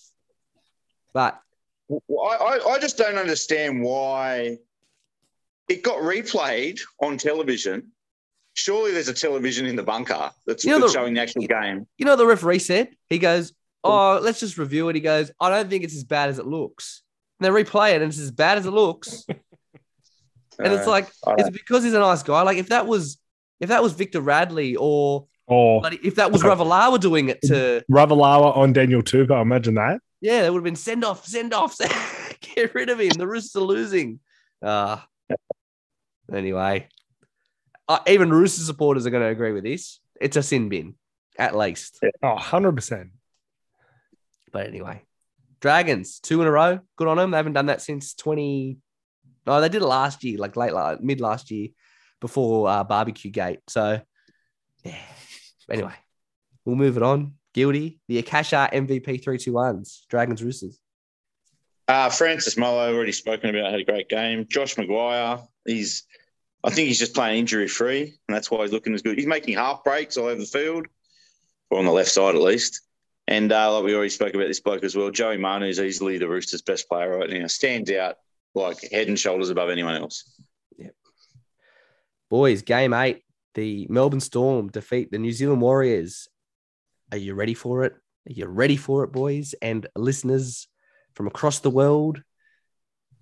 The Storm defeated the Warriors 70 points to 10. 7-0. Repeat, 7-0 points to 10. Unbelievable. The Warriors, now, they played well in the first half, lads. Was it 16-10? 16-10. But like I said, all the elite sides have shown that you need to play 80 minutes. And the Storm didn't just play 80 minutes. They just ran amok on the Warriors in the second half and scored 54 unanswered points in 40 minutes. More than a point a minute, boys. So with that, the Warriors are done for 2022. They are the first team to have conceded 50-plus points. I love that stat. Clarky, you know I love that stat. That's it. They're done. History suggests that they cannot win the grand final, as our Fun Fact Sundays has shown that the only team to do that, the team to concede the most points and win a grand final was the Newcastle Knights in 2001 when they lost 49 to something in a game. They lost by like 49 points were scored on them. And they beat, wait for it, Nick, the Parramatta Eels in 2001. But anyway, back to this game. The Melbourne Storm boys, they were insane. I know we don't like them. Meh. You two especially don't like him. I know you're both saying meh. Or Clarky, you're saying meh. But 70 points to 10 is nothing to scoff at. What about the 10 points conceded? Here we go. Pay credit where credit's due. I thought that would be their biggest win ever. It's not. They've scored more. They've scored less points, but won by more. Yeah, that's right. That's right. It was 64. Was that against the Dragons? No, they beat the Dragons 70-10 with Nathan Brown as a player. So now he was a coach in this one, but they won 64. It's fun fact Sunday. It could be Fun Fact Sunday, but it's already been said. I want to find ones that people haven't said, you know? Maybe. But yeah, they won 64-6. No, 64-2. I don't know what it was. But yeah, Nick, you're right. But anyway, boys, the one player that I like from the Warriors who got absolutely owned and had a shocker was the left winger, Edward Kosi. Now, he had a shocker, a game to forget, and I like him. I've liked him since he's debuted this year. But mate, he got pumped. Coates scores 4 tries on that side. He makes a billion errors, a lot of them leading to tries. He was very frustrated when he tried to cover the ball and Coates beat him and scored, and he was sitting down like a baby and he grabbed the ball and he just went, and just hit it. He punched it. I was like, oh man, you're having a shocker. Poor Edward. But yeah. Yeah, when Nelson's putting bombs up for tries, there's nothing you can do. That's true. Because that try was the mark that Ryan Pappenhausen took, the AFL mark, was insane. And they put an AFL score on in an AFL dominated town. such a shit code. But anyway, yeah, the backs obviously stood out more here, in my opinion, because it was just the Warriors giving up, and everyone just got a piece of the piece of the pie. No one, I don't think anyone really stood up for the Warriors in the first half either. Like, they scored a couple of tries that were. Yeah. I'll tell you who stood out. Who? To me, Reece Walsh stood out as he was chasing everyone and not catching them. That's slack. But at least he was giving effort, you know. Yeah. Like look at it. It doesn't help. Like, I know it's 70-10, and this doesn't matter. But DWZ got knocked out. Josh Curran did his knee as well, so they lost 2 players. Doesn't help, but I don't think if they stay on that they're losing by any less than 70. Like, that's insane. Absolutely mate, it just shows you that the Storm have got the kind of players that if they get past the line, you're not going to catch them. Like Hughes, Papenhuyzen, Coates, Nick Meaney. Yeah, mate, I'm telling you, they're. I've picked them as the premiers in our Crystal Ball predictions episode, and sticking by it. They're looking. When did Penrith play the Storm?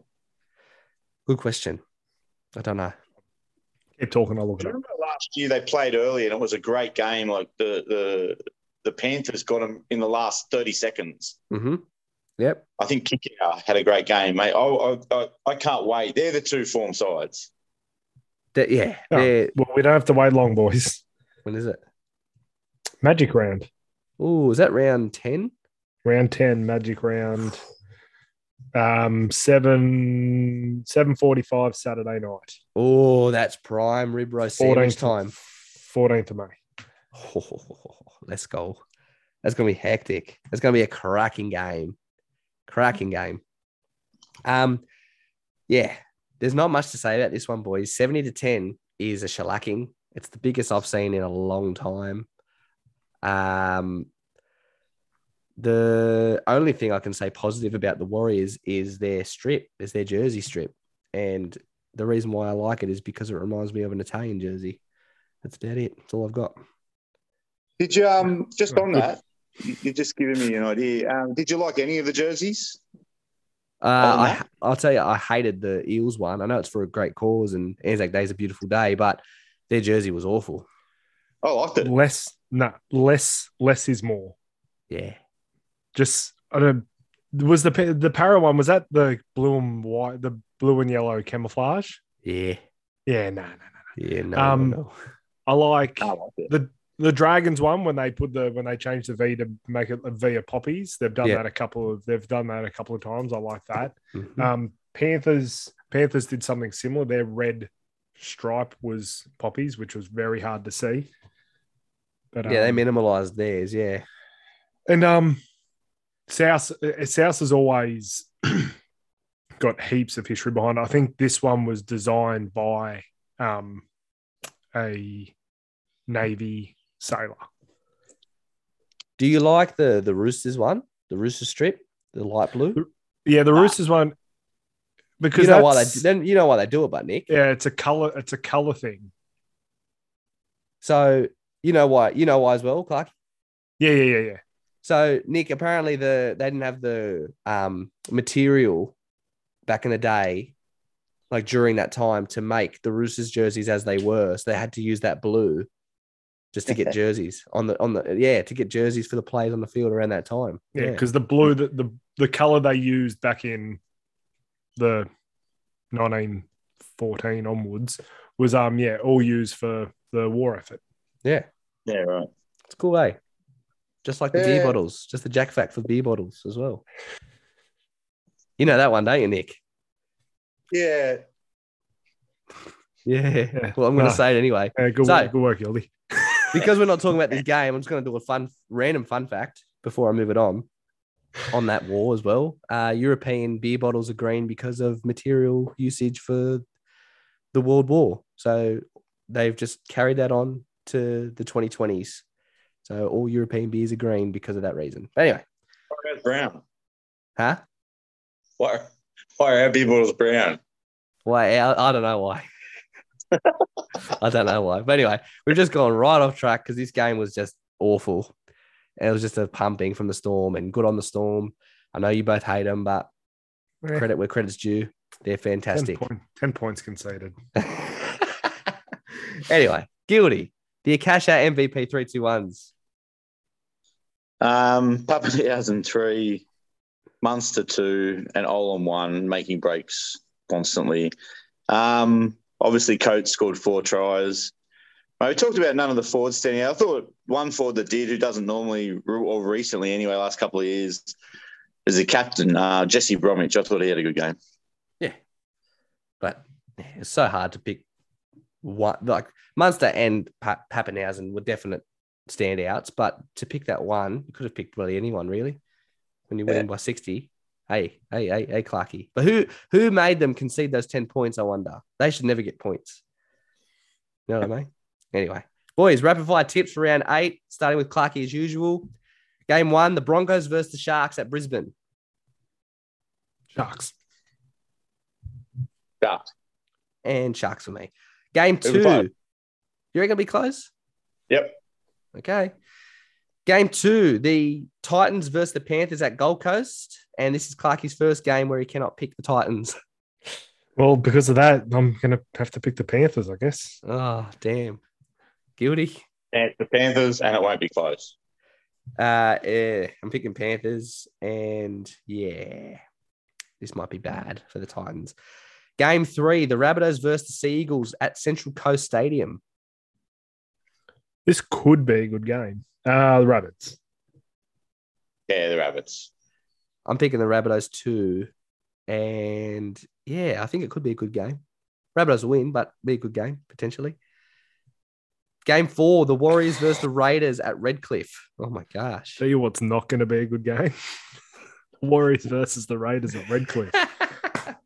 Fuck me.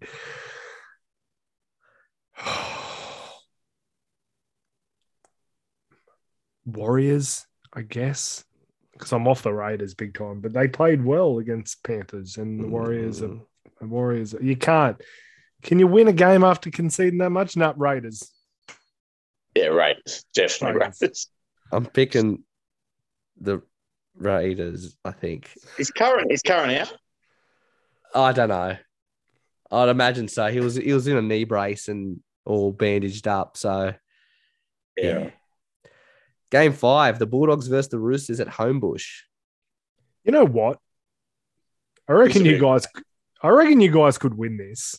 I don't know what kind of team you're going to be fielding. I don't know who's back and how many are still out from COVID and whatnot. But I'm going to pick the Roosters. But the Dogs could win this. The Roosters are playing that bad. Guilty? They won't lose twice. They'll win. They'll win this week. The Roosters. I agree. I think it'll be a good game. I'm hoping I'm going for the Bulldogs. These are both so lovely to me in my pool Bulldogs. Look, I'm picking the Roosters too, but unfortunately. But I'd love there to be a boil over, and it could happen. But I'm with Guilty that 2 in a row for the Roosters like that. It's hard to come by, considering their roster. Game 6, the Eels versus the Cowboys at Darwin. It's a good game. It's our home game. Yeah. But Para, this is where the Cowboys are going to show where they're really at. I'm with you. Guilty? Mate, bit Para, but the forwards have got to aim up because we just don't have anyone in the backs, and the Cowboys backs are killing it right now. So I'm picking the Eels, but it's going to be a close one. And it's going to be hot Tennessee too. versus Valentine Holmes. There you go. What's massive. It's going to be massive. Yeah. I reckon that'll be a cracking game, I think. Game 7, the Knights versus the Storm at Newcastle. Oh, my gosh. Oh, God. Can't believe the Storm are only paying $1.10. Storm. I reckon the Storm could put on 100 here. 80. They put on 50 in one half against the Warriors. 54. They could easily. Yeah, it's going to be demolition. Yeah, Storm, and they're going to do back-to-back 50-plus games. Final game, a cracking match. The Dragons versus the Tigers at Wollongong. This is gonna be a really good game, and I think the Dragons, those Dragons injuries are going to bring them right back to almost even money. I'm going to go the Tigers 3 in a row. Yeah, I was going to say the same thing. I just think that the Dragons injuries are going to cruel them, and the Tigers are they're on a bit of a they're on a high. Their players are consistent. They played better than against Para last week, so I think they might go up another step. Mate, I'll pick Tigers. Jaden Sewer and Jack Bird, if they're out, are big losses. Similarly for the Tigers, Dane Laurie being out would be a big loss. He's out. But, yeah, I think Jackson Hastings is just playing very, very well right now, and he's just steering the ship. And if he's there, he brings confidence to selecting him. So, Tigers. Super calm organiser. Just organises everything. Mate, something he did in the Tigers game against the Rabbitohs, he's directing so well that he's like, pass it to Brooks, and he's pointing at Luke Brooks, like telling the Rabbitohs that he's getting the ball. And he's like, not me, him. Like, he's pointing. Yeah. So, he's I think you brought that up last week against the Eels, Gildy, and they brought it up on the coverage on the weekend. They were just like, I think it might have been Blocker. I don't know who it was, but they were just saying, like, he talks so much on the field that it would almost be annoying for his teammates. Like, he's just constantly. Yeah, it's mad. I'll tell you, non-stop. If you watch the game, just watch this. What the Tigers do is Hastings gets the ball and turns it inside for the whole first half. So inside ball, and just keeps giving it inside. And in the second half, he'll do a dummy, or he'll go inside, he'll do a dummy and outside, and it just puts everyone in two minds. But they're used to the inside ball. You watch. He'll do it again this week. He did what he's playing like how Andrew Johns did in 05, game 2. And he kept going inside ball. But he's no Andrew Johns. I'm just saying. That's big raps. Yeah. I'm just saying. It's similar. See if he does what I say. I'll just out of curiosity, let's see if he does it. Okay. Fair enough. All right, Nick, let's check in around the grounds without Clarkey.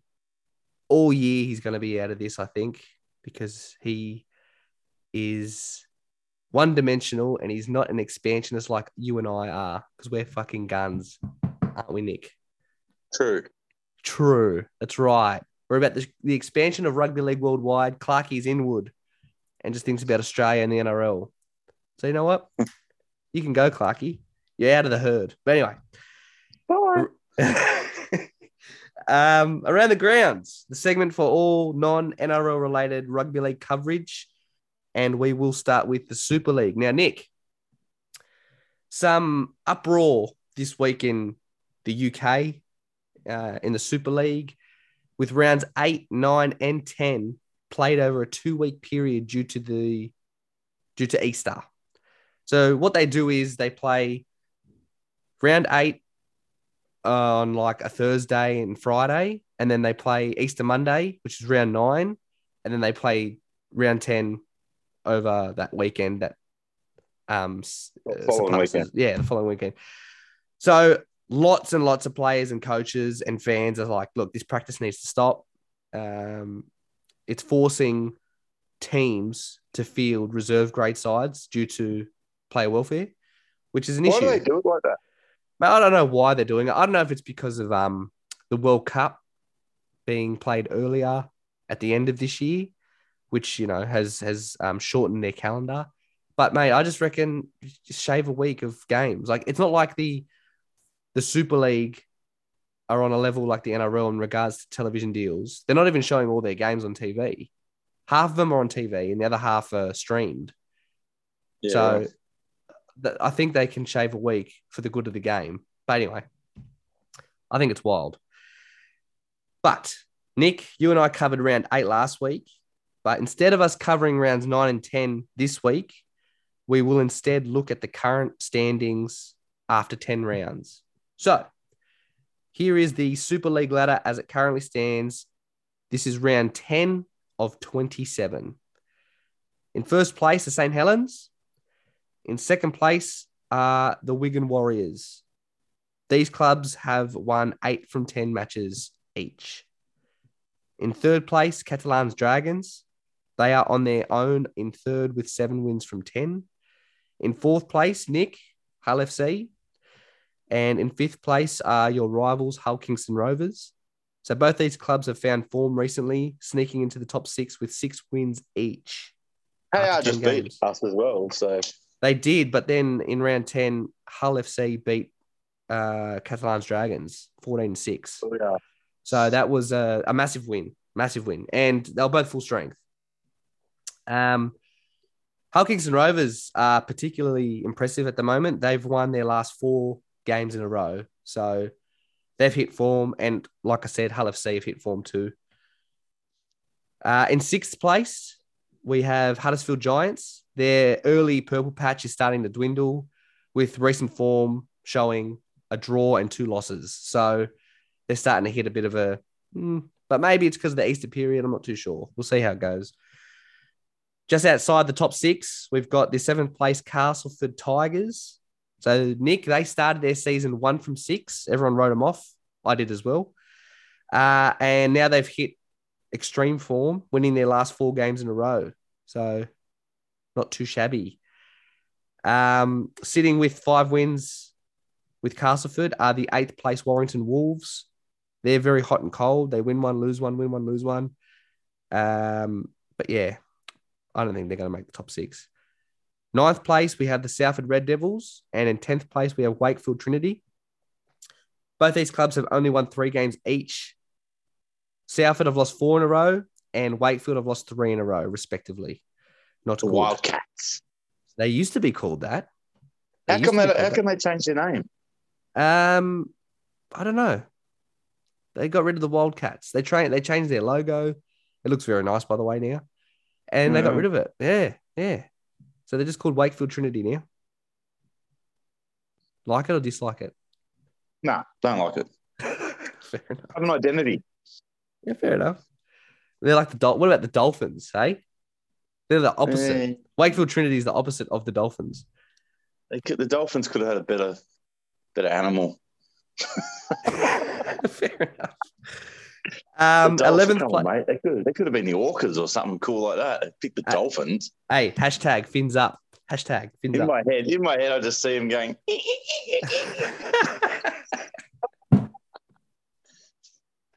You're a dickhead. Sorry. I'll get back on track. The 11th placed team, Leeds Rhinos. They are the disappointments of the Super League in 2022 so far.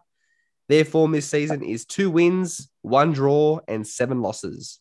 Absolutely. Don't they have the halves for England as well? Is that it? They've got Aidan Caesar and Blake Austin at their club. Yeah. Decent halves. Very, very decent. They did lose Conrad Hurrell, but he's not the be-all, end-all. Like, he's killing it at St. Helens, but look at the side they've got. They've got a gun side. Yeah. Anyway. And in 12th and last place are Toulouse Olympic. They are stuck in the relegation zone. They are the newcomers. We've said this multiple times, Nick. They only have a 1 win so far. But like we said every week, they keep just losing their games. They're just not good enough. Just that little bit. But something massive. Looking at the headlines this week, Nick, a big bombshell of a signing. Coming out of retirement very early, Corey Norman has signed with Toulouse Olympic for the remainder of the 2022 season. What do you think of that? Laughing, are we? Look, mate, good luck to him. Yeah, look, I don't think he's going to change their fortunes. Anyway, we'll see. Well, I'm pretty sure we spoke about this in our off-season bunker review. That he retired, and we had the same reaction that we laughed because he retired. And we all kind of said, I think someone will pick him up in England. And it's happened. He's gone to France, but he's playing in the Super League.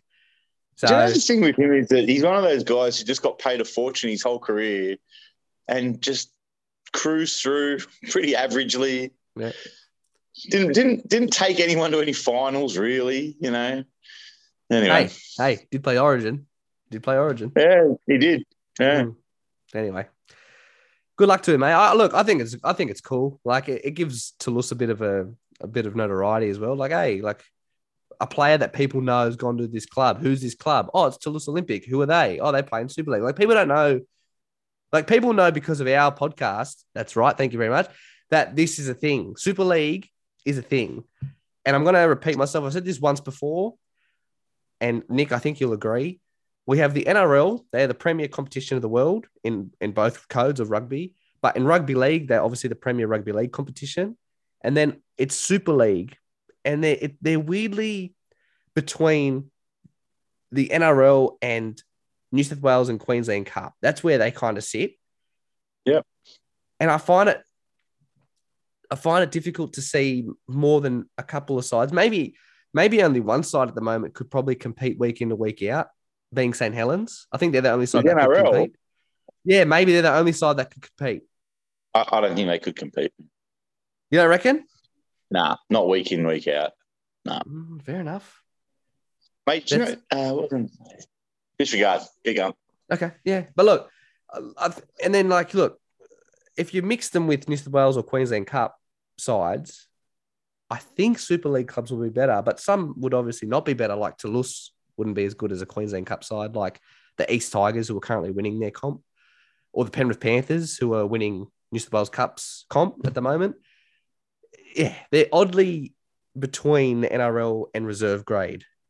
That's where I find the Super League. Do you agree with that? I reckon those reserve grade sides like East Tigers and the Penrith reserve grade team, they would be mid-table for Super League. Yeah. It's weird, eh? So it's but I just the growth of the Super League it's back on track, and it's going to keep going in that trajectory, and it's going to happen. But anyway, next headline, Nick. Wigan Warriors have immediately released ex-Panthers player Zach Hardacre from the remainder of his contract. Apparently, ex-Man of Steel as well. Yeah, that's right. He ex-flop from NRL too. He didn't do well over here. But, mate, he's returned to Yorkshire, where he grew up, and it's reported that Leeds Rhinos are going to sign him immediately. So that's the news with him. Maybe Featherstone Rovers in the championship, but we don't know what's going on. See what happens. Last one. The Newcastle Knights are in serious contention to sign future England superstars Will Price from Huddersfield and Kai Pearce-Paul from Wigan. They look at them as potential success stories like Dominic Young has been. So they love Dominic Young. They love that they brought an English player over that's currently going well. And they think that Will Price and Kai Pearce-Paul could emulate him. What do you think? So Newcastle are going to be the new Canberra. Yeah. Well, Canberra's doing the same. Like Canberra want Will Price. They've already come out and said that. He's a half, by the way, or a fullback. Kai Pearce-Paul just did his knee, so he's out for the remainder of the season. But another gun player for their system. But yeah, the Knights in Canberra are seriously looking at England only as a way to expand. So I think it's a good idea. I think it's cool. Yeah. Yep.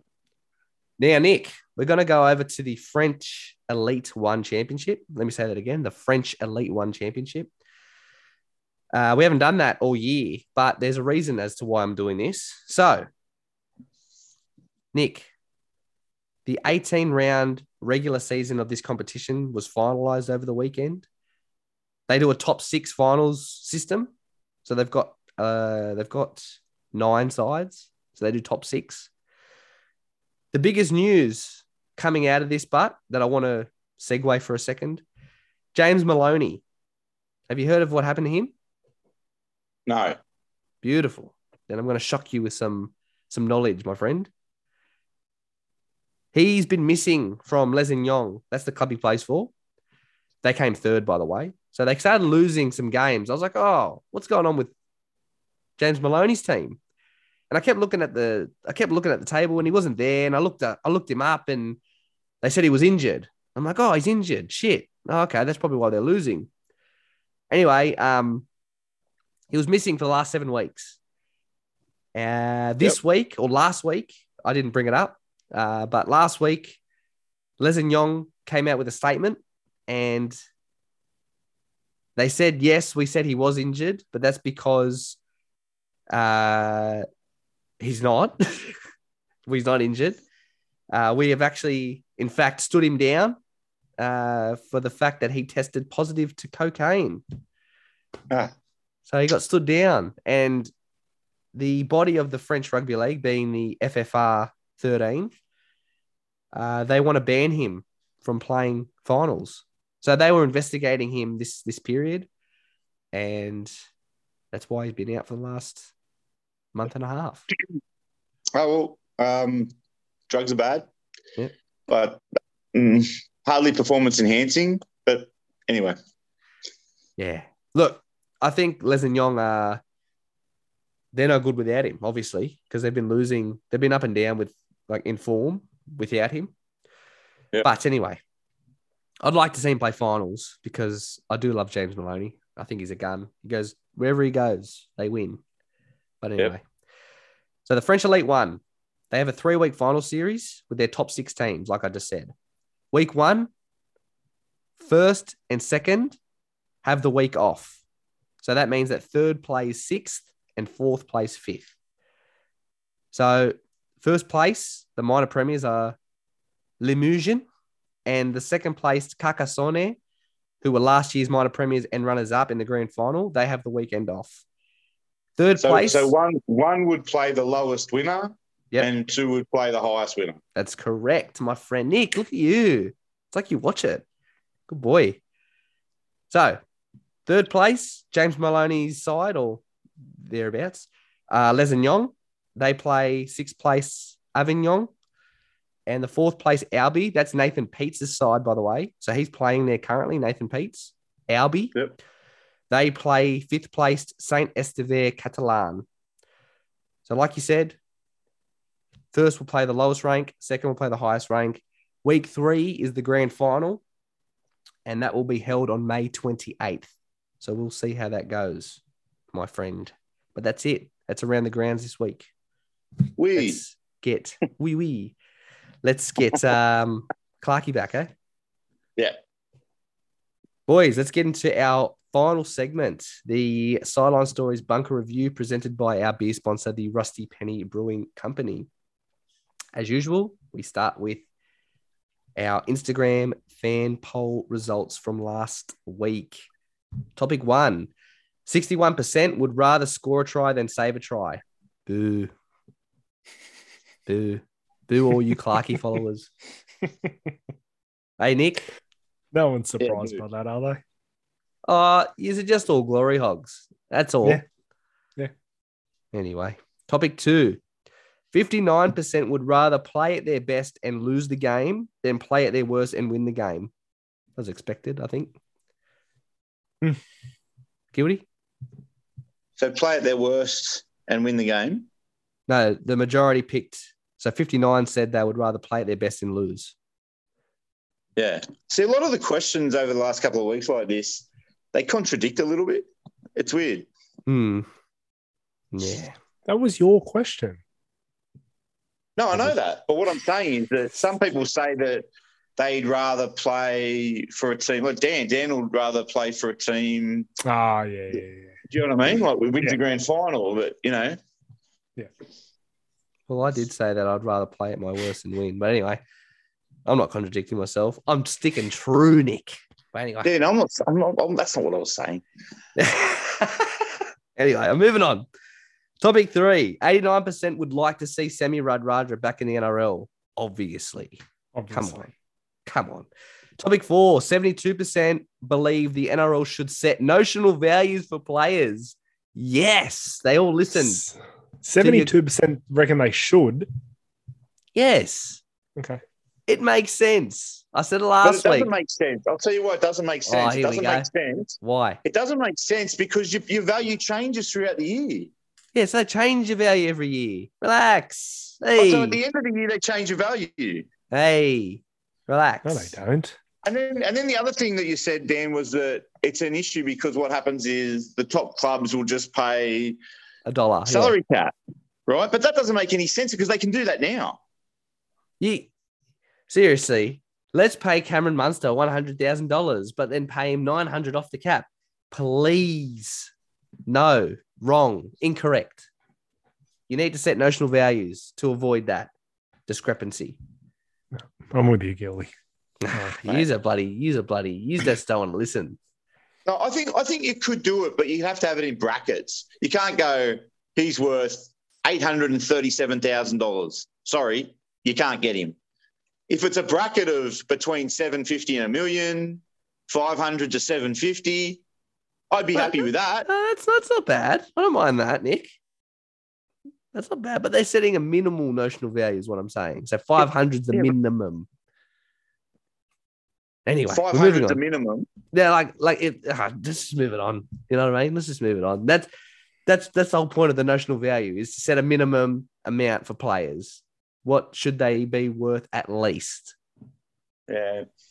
Anyway, next topic.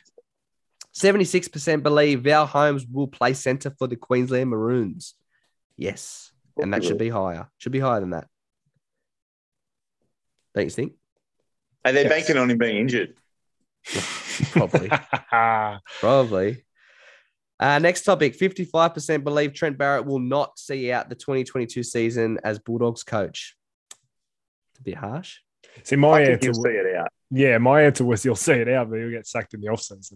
Maybe. Yeah, if he keeps this up. 54% believe open hand hits to the face or slaps should not be a sin bin. Pretty close. 54%. Pretty close. I think they should, but anyway. 33% believe that Cameron Munster is currently the best player in the game. That's all right. 33% is pretty good. Out of 430 players. It's pretty good. Mate, it's between him and Cleary right now. Yeah. 100%. Oh, can you guys hear the ice cream truck in the background? No. Oh, you just can't hear it? Okay. I can. Next topic. Marcelo Montoya copped 4 weeks for his homophobic slur. 56% said it should be less. 41% say it is fair. And 2% say it should be more. So a lot of people don't agree with the 4 weeks. Yeah. Well, yeah, I think it's fair. It is what it is. Fair enough. Can you see the ice cream truck now? It's very close. I can hear it now. Dun, dun, dun, dun. Anyway, 2 more to go. 66% agreed that Zach Lomax deserved to be charged with contrary conduct for jumping on Tyson Frizzell's back in round 6.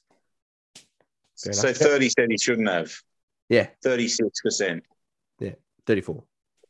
Well, one of those would have. They're all Dragon supporters, obviously. That's what I was going to say. Because Varga, for those who haven't listened, the sideline story of Brent Varga is super interesting.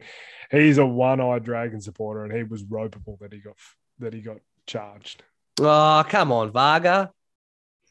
Mate, that was a great interview, and you're lovely, but that's wrong. You're incorrect, my friend. Come on, Brent.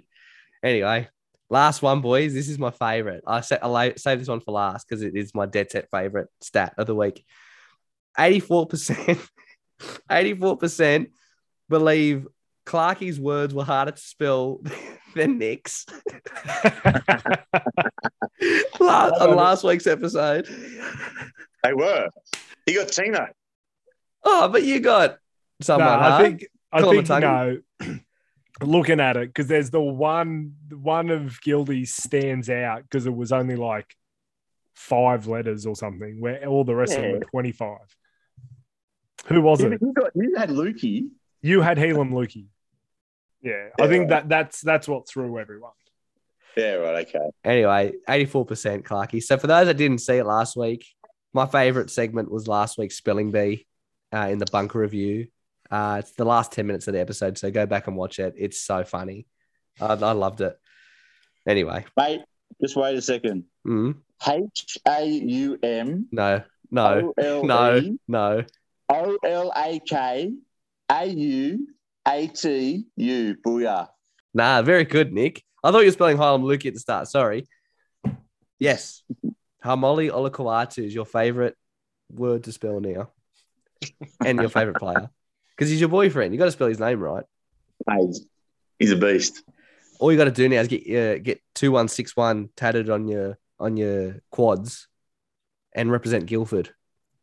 If you want to Olakau'atu, if you want to come and play for Para, we'll have you. And Nick will date you as well, if you like. I will date you. Anyway, to all our listeners, if you want to have your say, make sure you tune into our polls on our Instagram story every Friday and make your vote count. Very, very good. Boys, let's move on to this week's bunker review. Our topics for today, we've got 4 beauties. Topic number 1. The NRL are finally legitimately exploring playing an NRL match in the United States of America. The teams they want to go over are the Rabbitohs and the Sea Eagles. Firstly, because these clubs have celebrity pool in Russell Crowe and Hugh Jackman, respectively, but also because the Rabbitohs are major advocates for the growth of their brand and rugby league around the world, unlike Clarkey, who just likes not participating in around the grounds. The state to host the match would be Los Angeles, and the venue would be at the home of the LA Galaxy soccer team, which holds 27,000 people.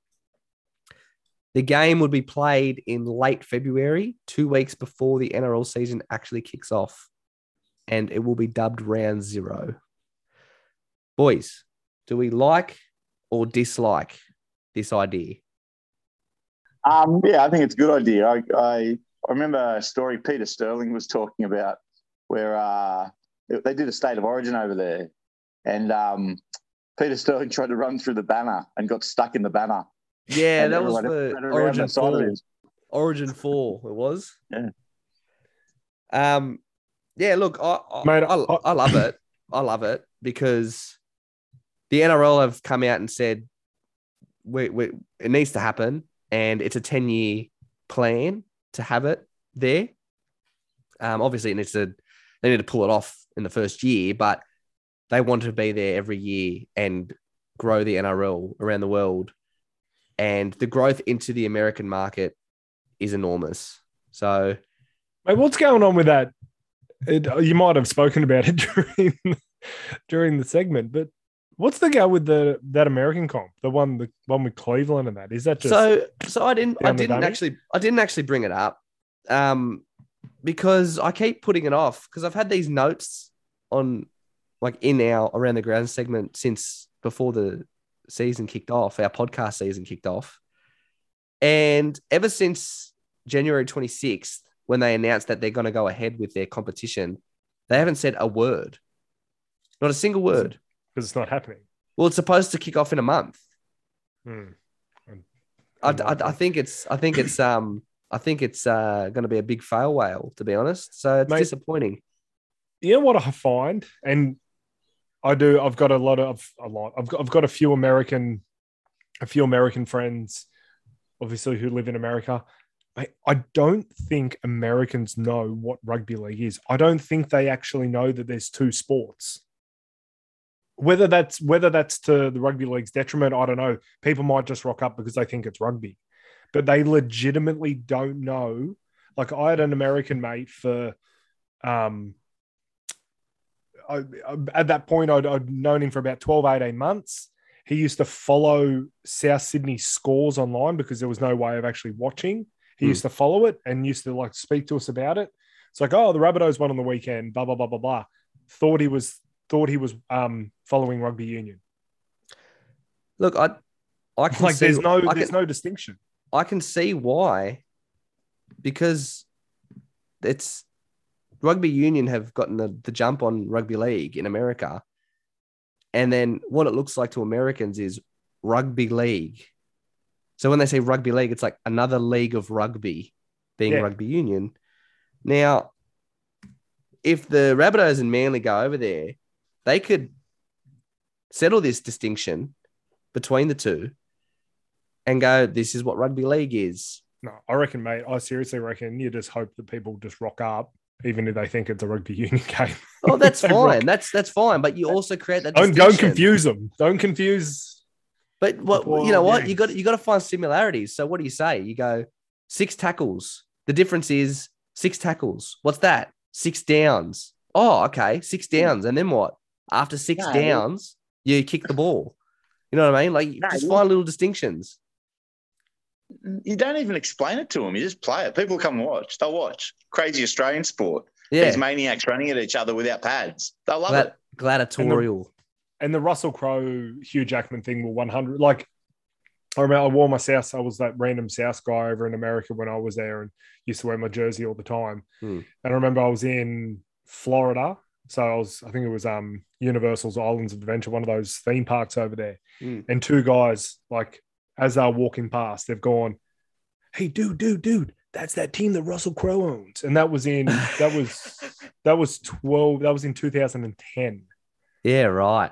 Seriously, like that is marketing 101 because he just plugs them over there.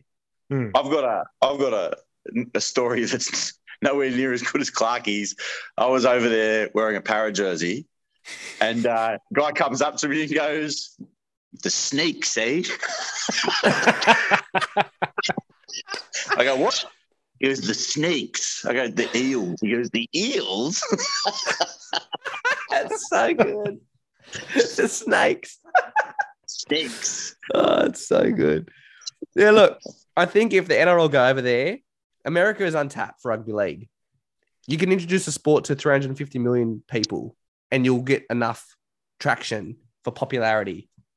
Now, this could also help kickstart America's own rugby league competition, whether that be the USARL or the NARL, which is, probably not going to happen, the NARL competition. But this will help. And a big thing is generating money. You gotta always balance the books. And for those that don't know, in America, they've just legalized sports bets in 25 of the 50 states. So sport betting is where a lot of codes make their money.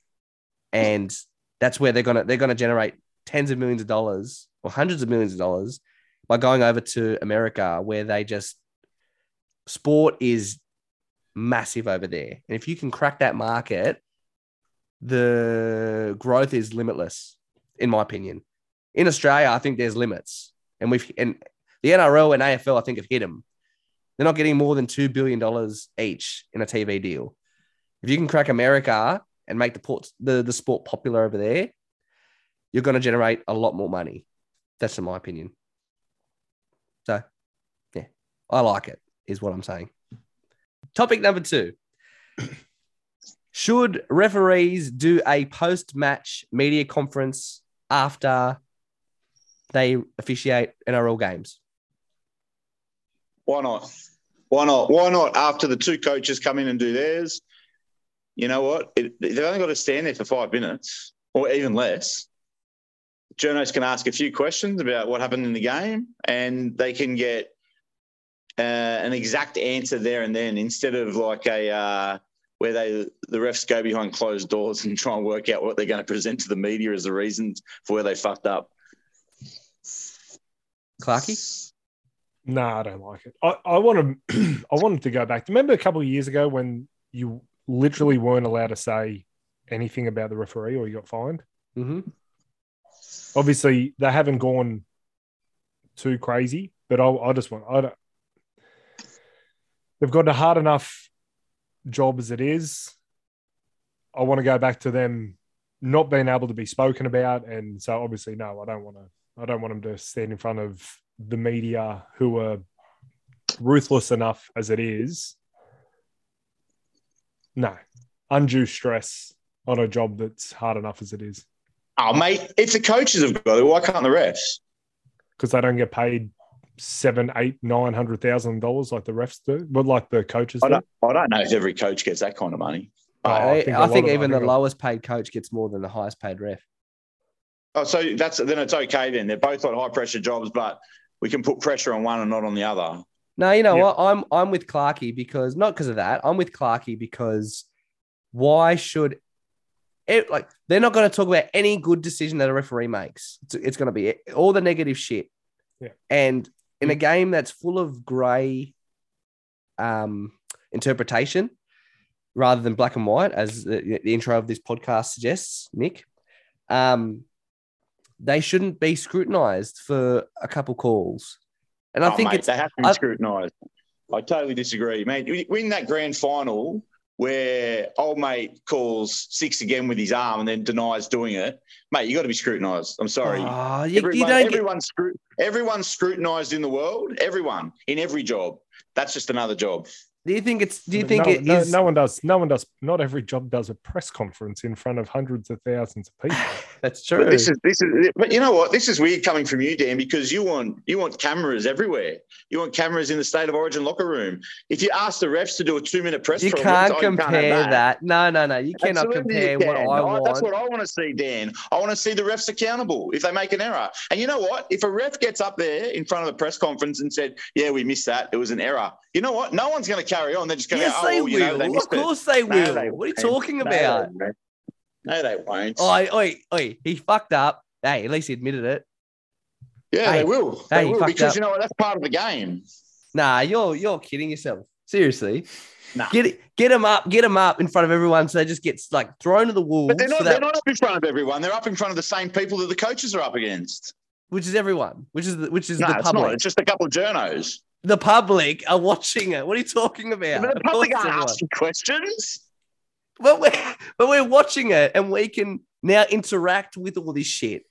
What are you talking about? They shouldn't be getting up. No way. There's no way. How is that good for the – how do you get future referees for the game? How do you get it? Oh, they're not going to be referees because they've got to get up in front of the camera. Seriously. How deterring is that? Yes, that's a big factor. You know what? Hollywood Harrigan would love it. What would he love? Referees being accountable? Being up there in front of the cameras and explaining his decisions. That's one ref in the last – one out of, 50 refs in the last 10, 15 years. Barry Gomezul. Nah, mate, I don't like it, Nick. You know what? The rest of these grey men, they might have personalities. I don't think there's an issue, personally. And to another point as well, even if they did, I wouldn't watch it. It'd be boring. Because nah. They wouldn't. It'd be terrible TV.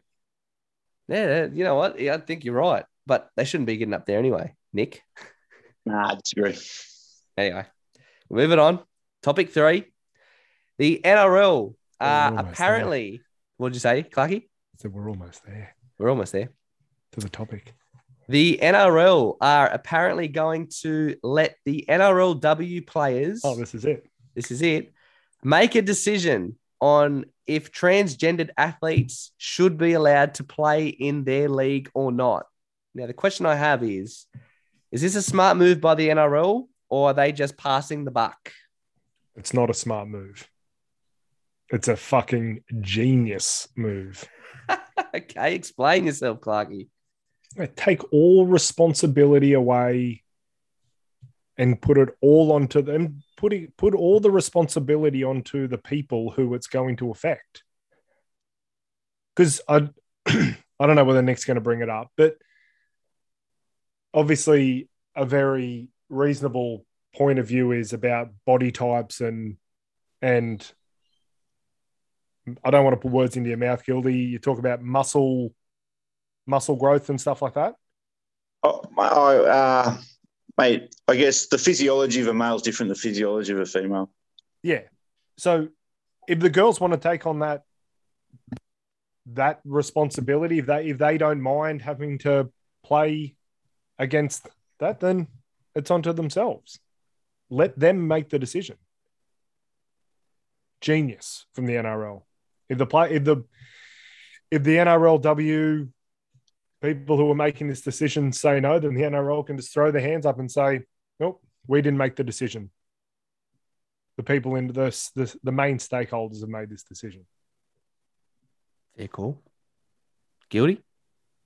Yeah, with regards to the question, that's 100% right. The people that are going to be affected the most should be making the decision. With regards to the topic, I've been reading a few articles recently, so this isn't going to be too controversial.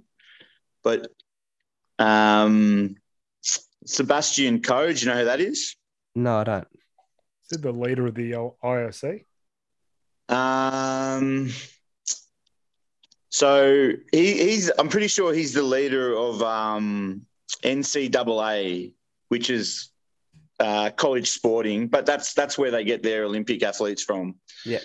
I think he was the boss of the Olympics at some point, or he had like a super big important role. Yeah.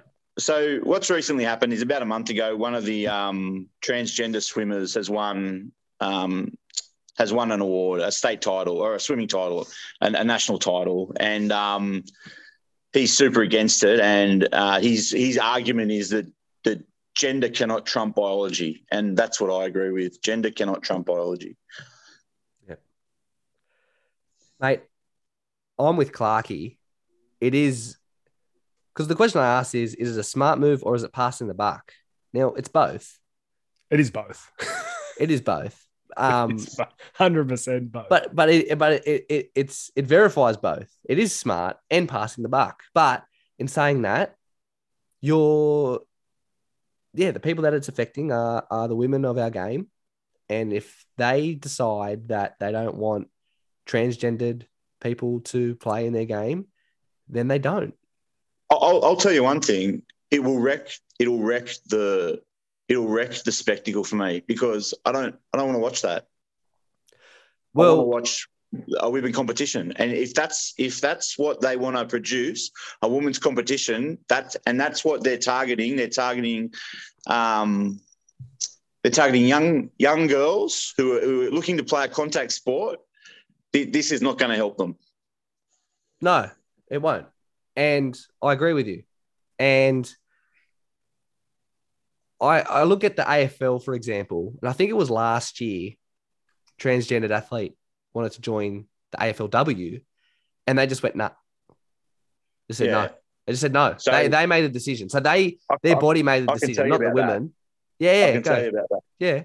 So that transgender athlete is from Wagga. Yep. And this happened a little while ago, and that transgender athlete absolutely brained it in the local competition. And Wagga has a large AFL, even though it's a rugby league town as well.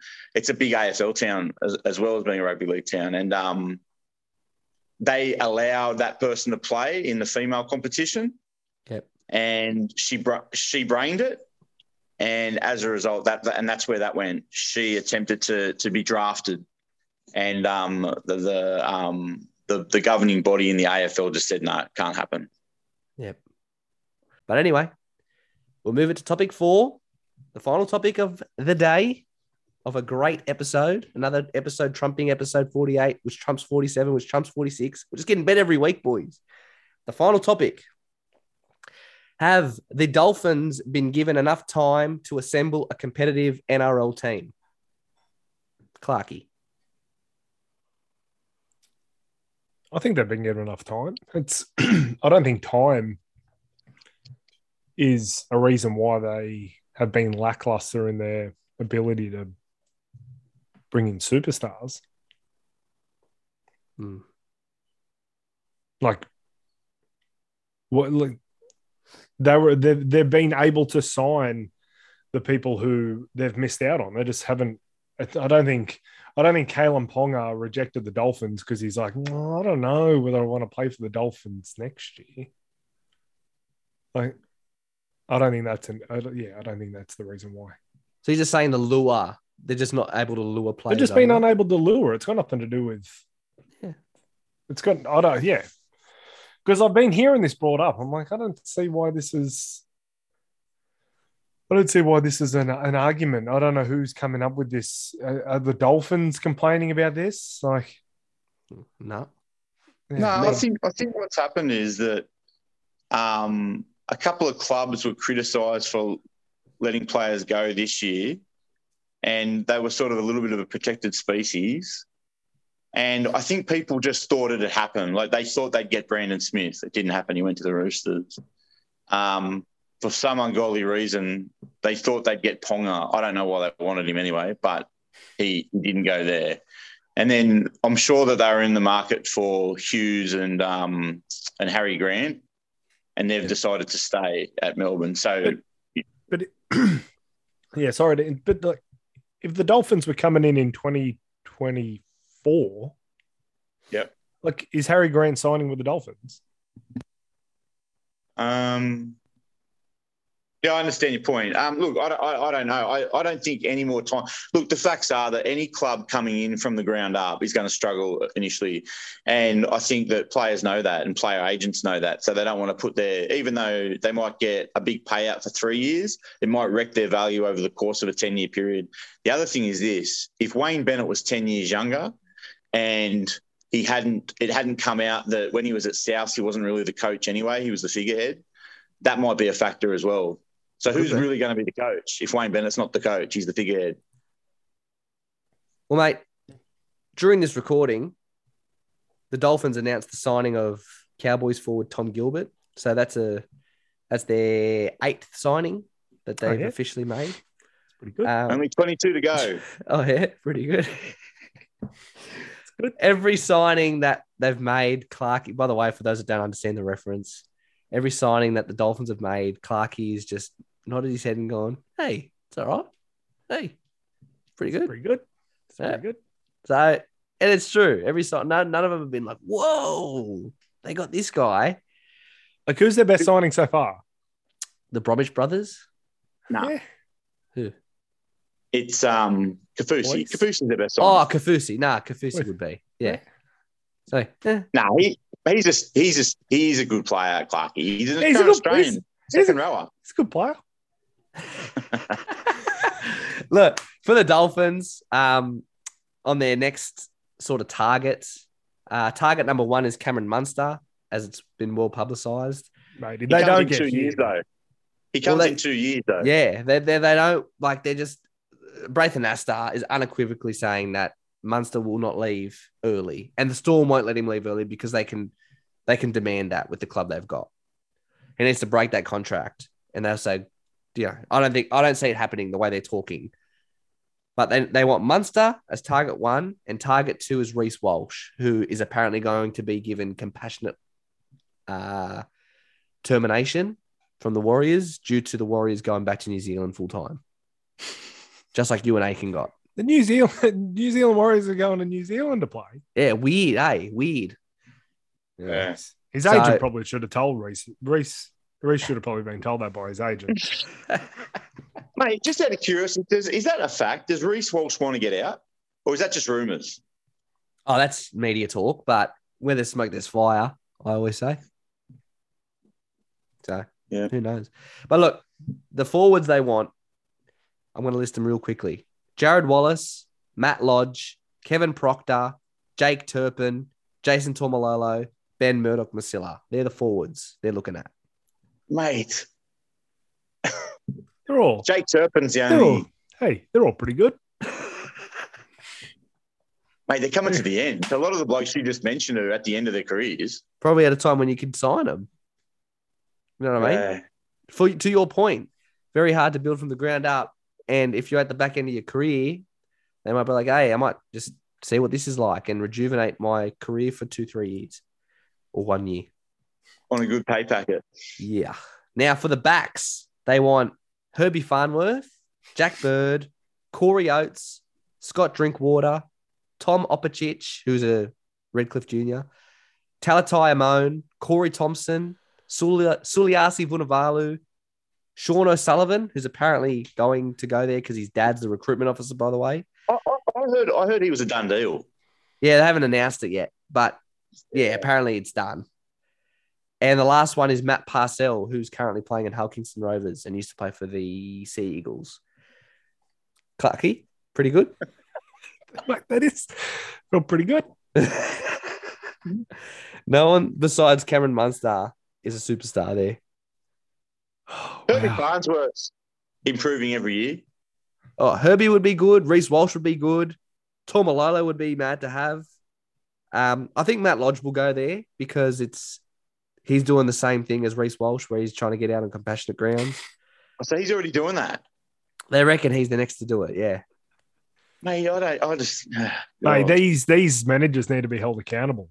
Not telling their clients that the Warriors play in New Zealand. Oi, maybe we should get them up on in a press conference. Mate, someone should maybe just like the refs. I'd be interested to talk to player managers. It was interesting on 360 when they were talking to Brayton Astor, Dan, wasn't it? Oh, that's because he's bloody rock kicker. Oh. What? Anyway. Did you give it to me? Did you serve me? Yeah, I did just there because you were talking about player managers. Nicholas Guild. Look, I just don't think Lodges, mate. What are New Zealand going to do? What players are they going to have left if all these blokes leave? I'll just get all their money back and then start again, start fresh. Yeah. It's going to be tough for them. But anyway, to reiterate, have they had enough time or not? Yes. Guilty? it doesn't matter. It's not. It's a question that doesn't matter. You just got the time you've got, and you've got to get it done. Fair enough. I think they've had enough time. They said that the Warriors and Cowboys in 1995 had 2 years to plan, but I think the same result would be the same for the Dolphins. Anyway, boys, that's it. We're done. Let's leave it at that. Thank you, Ryan and Nick, for coming on again. Always a pleasure and never a chore. It's so funny. I love geeing you up, Nick. I love getting you angry, sort of. I'm angry. I know. But you are. That's what an angry man says. Wait, I'm not angry. Wait. Anyway. Don't talk to me. You're angry. No, you are. A big thank you. Sorry, Nick. Sorry for making you angry. Big thank you to our sponsors, Rusty Penny Brewing Company, the Aria & Co, and Akasha, and to everyone tuning into episode 49 of The Sideline Story. Next week is episode 50, our half century. So stay tuned this week in our socials to see what happens. That's a wrap from us here at the virtual studio. Go the Bulldogs. Glory, glory. Go the Snakes.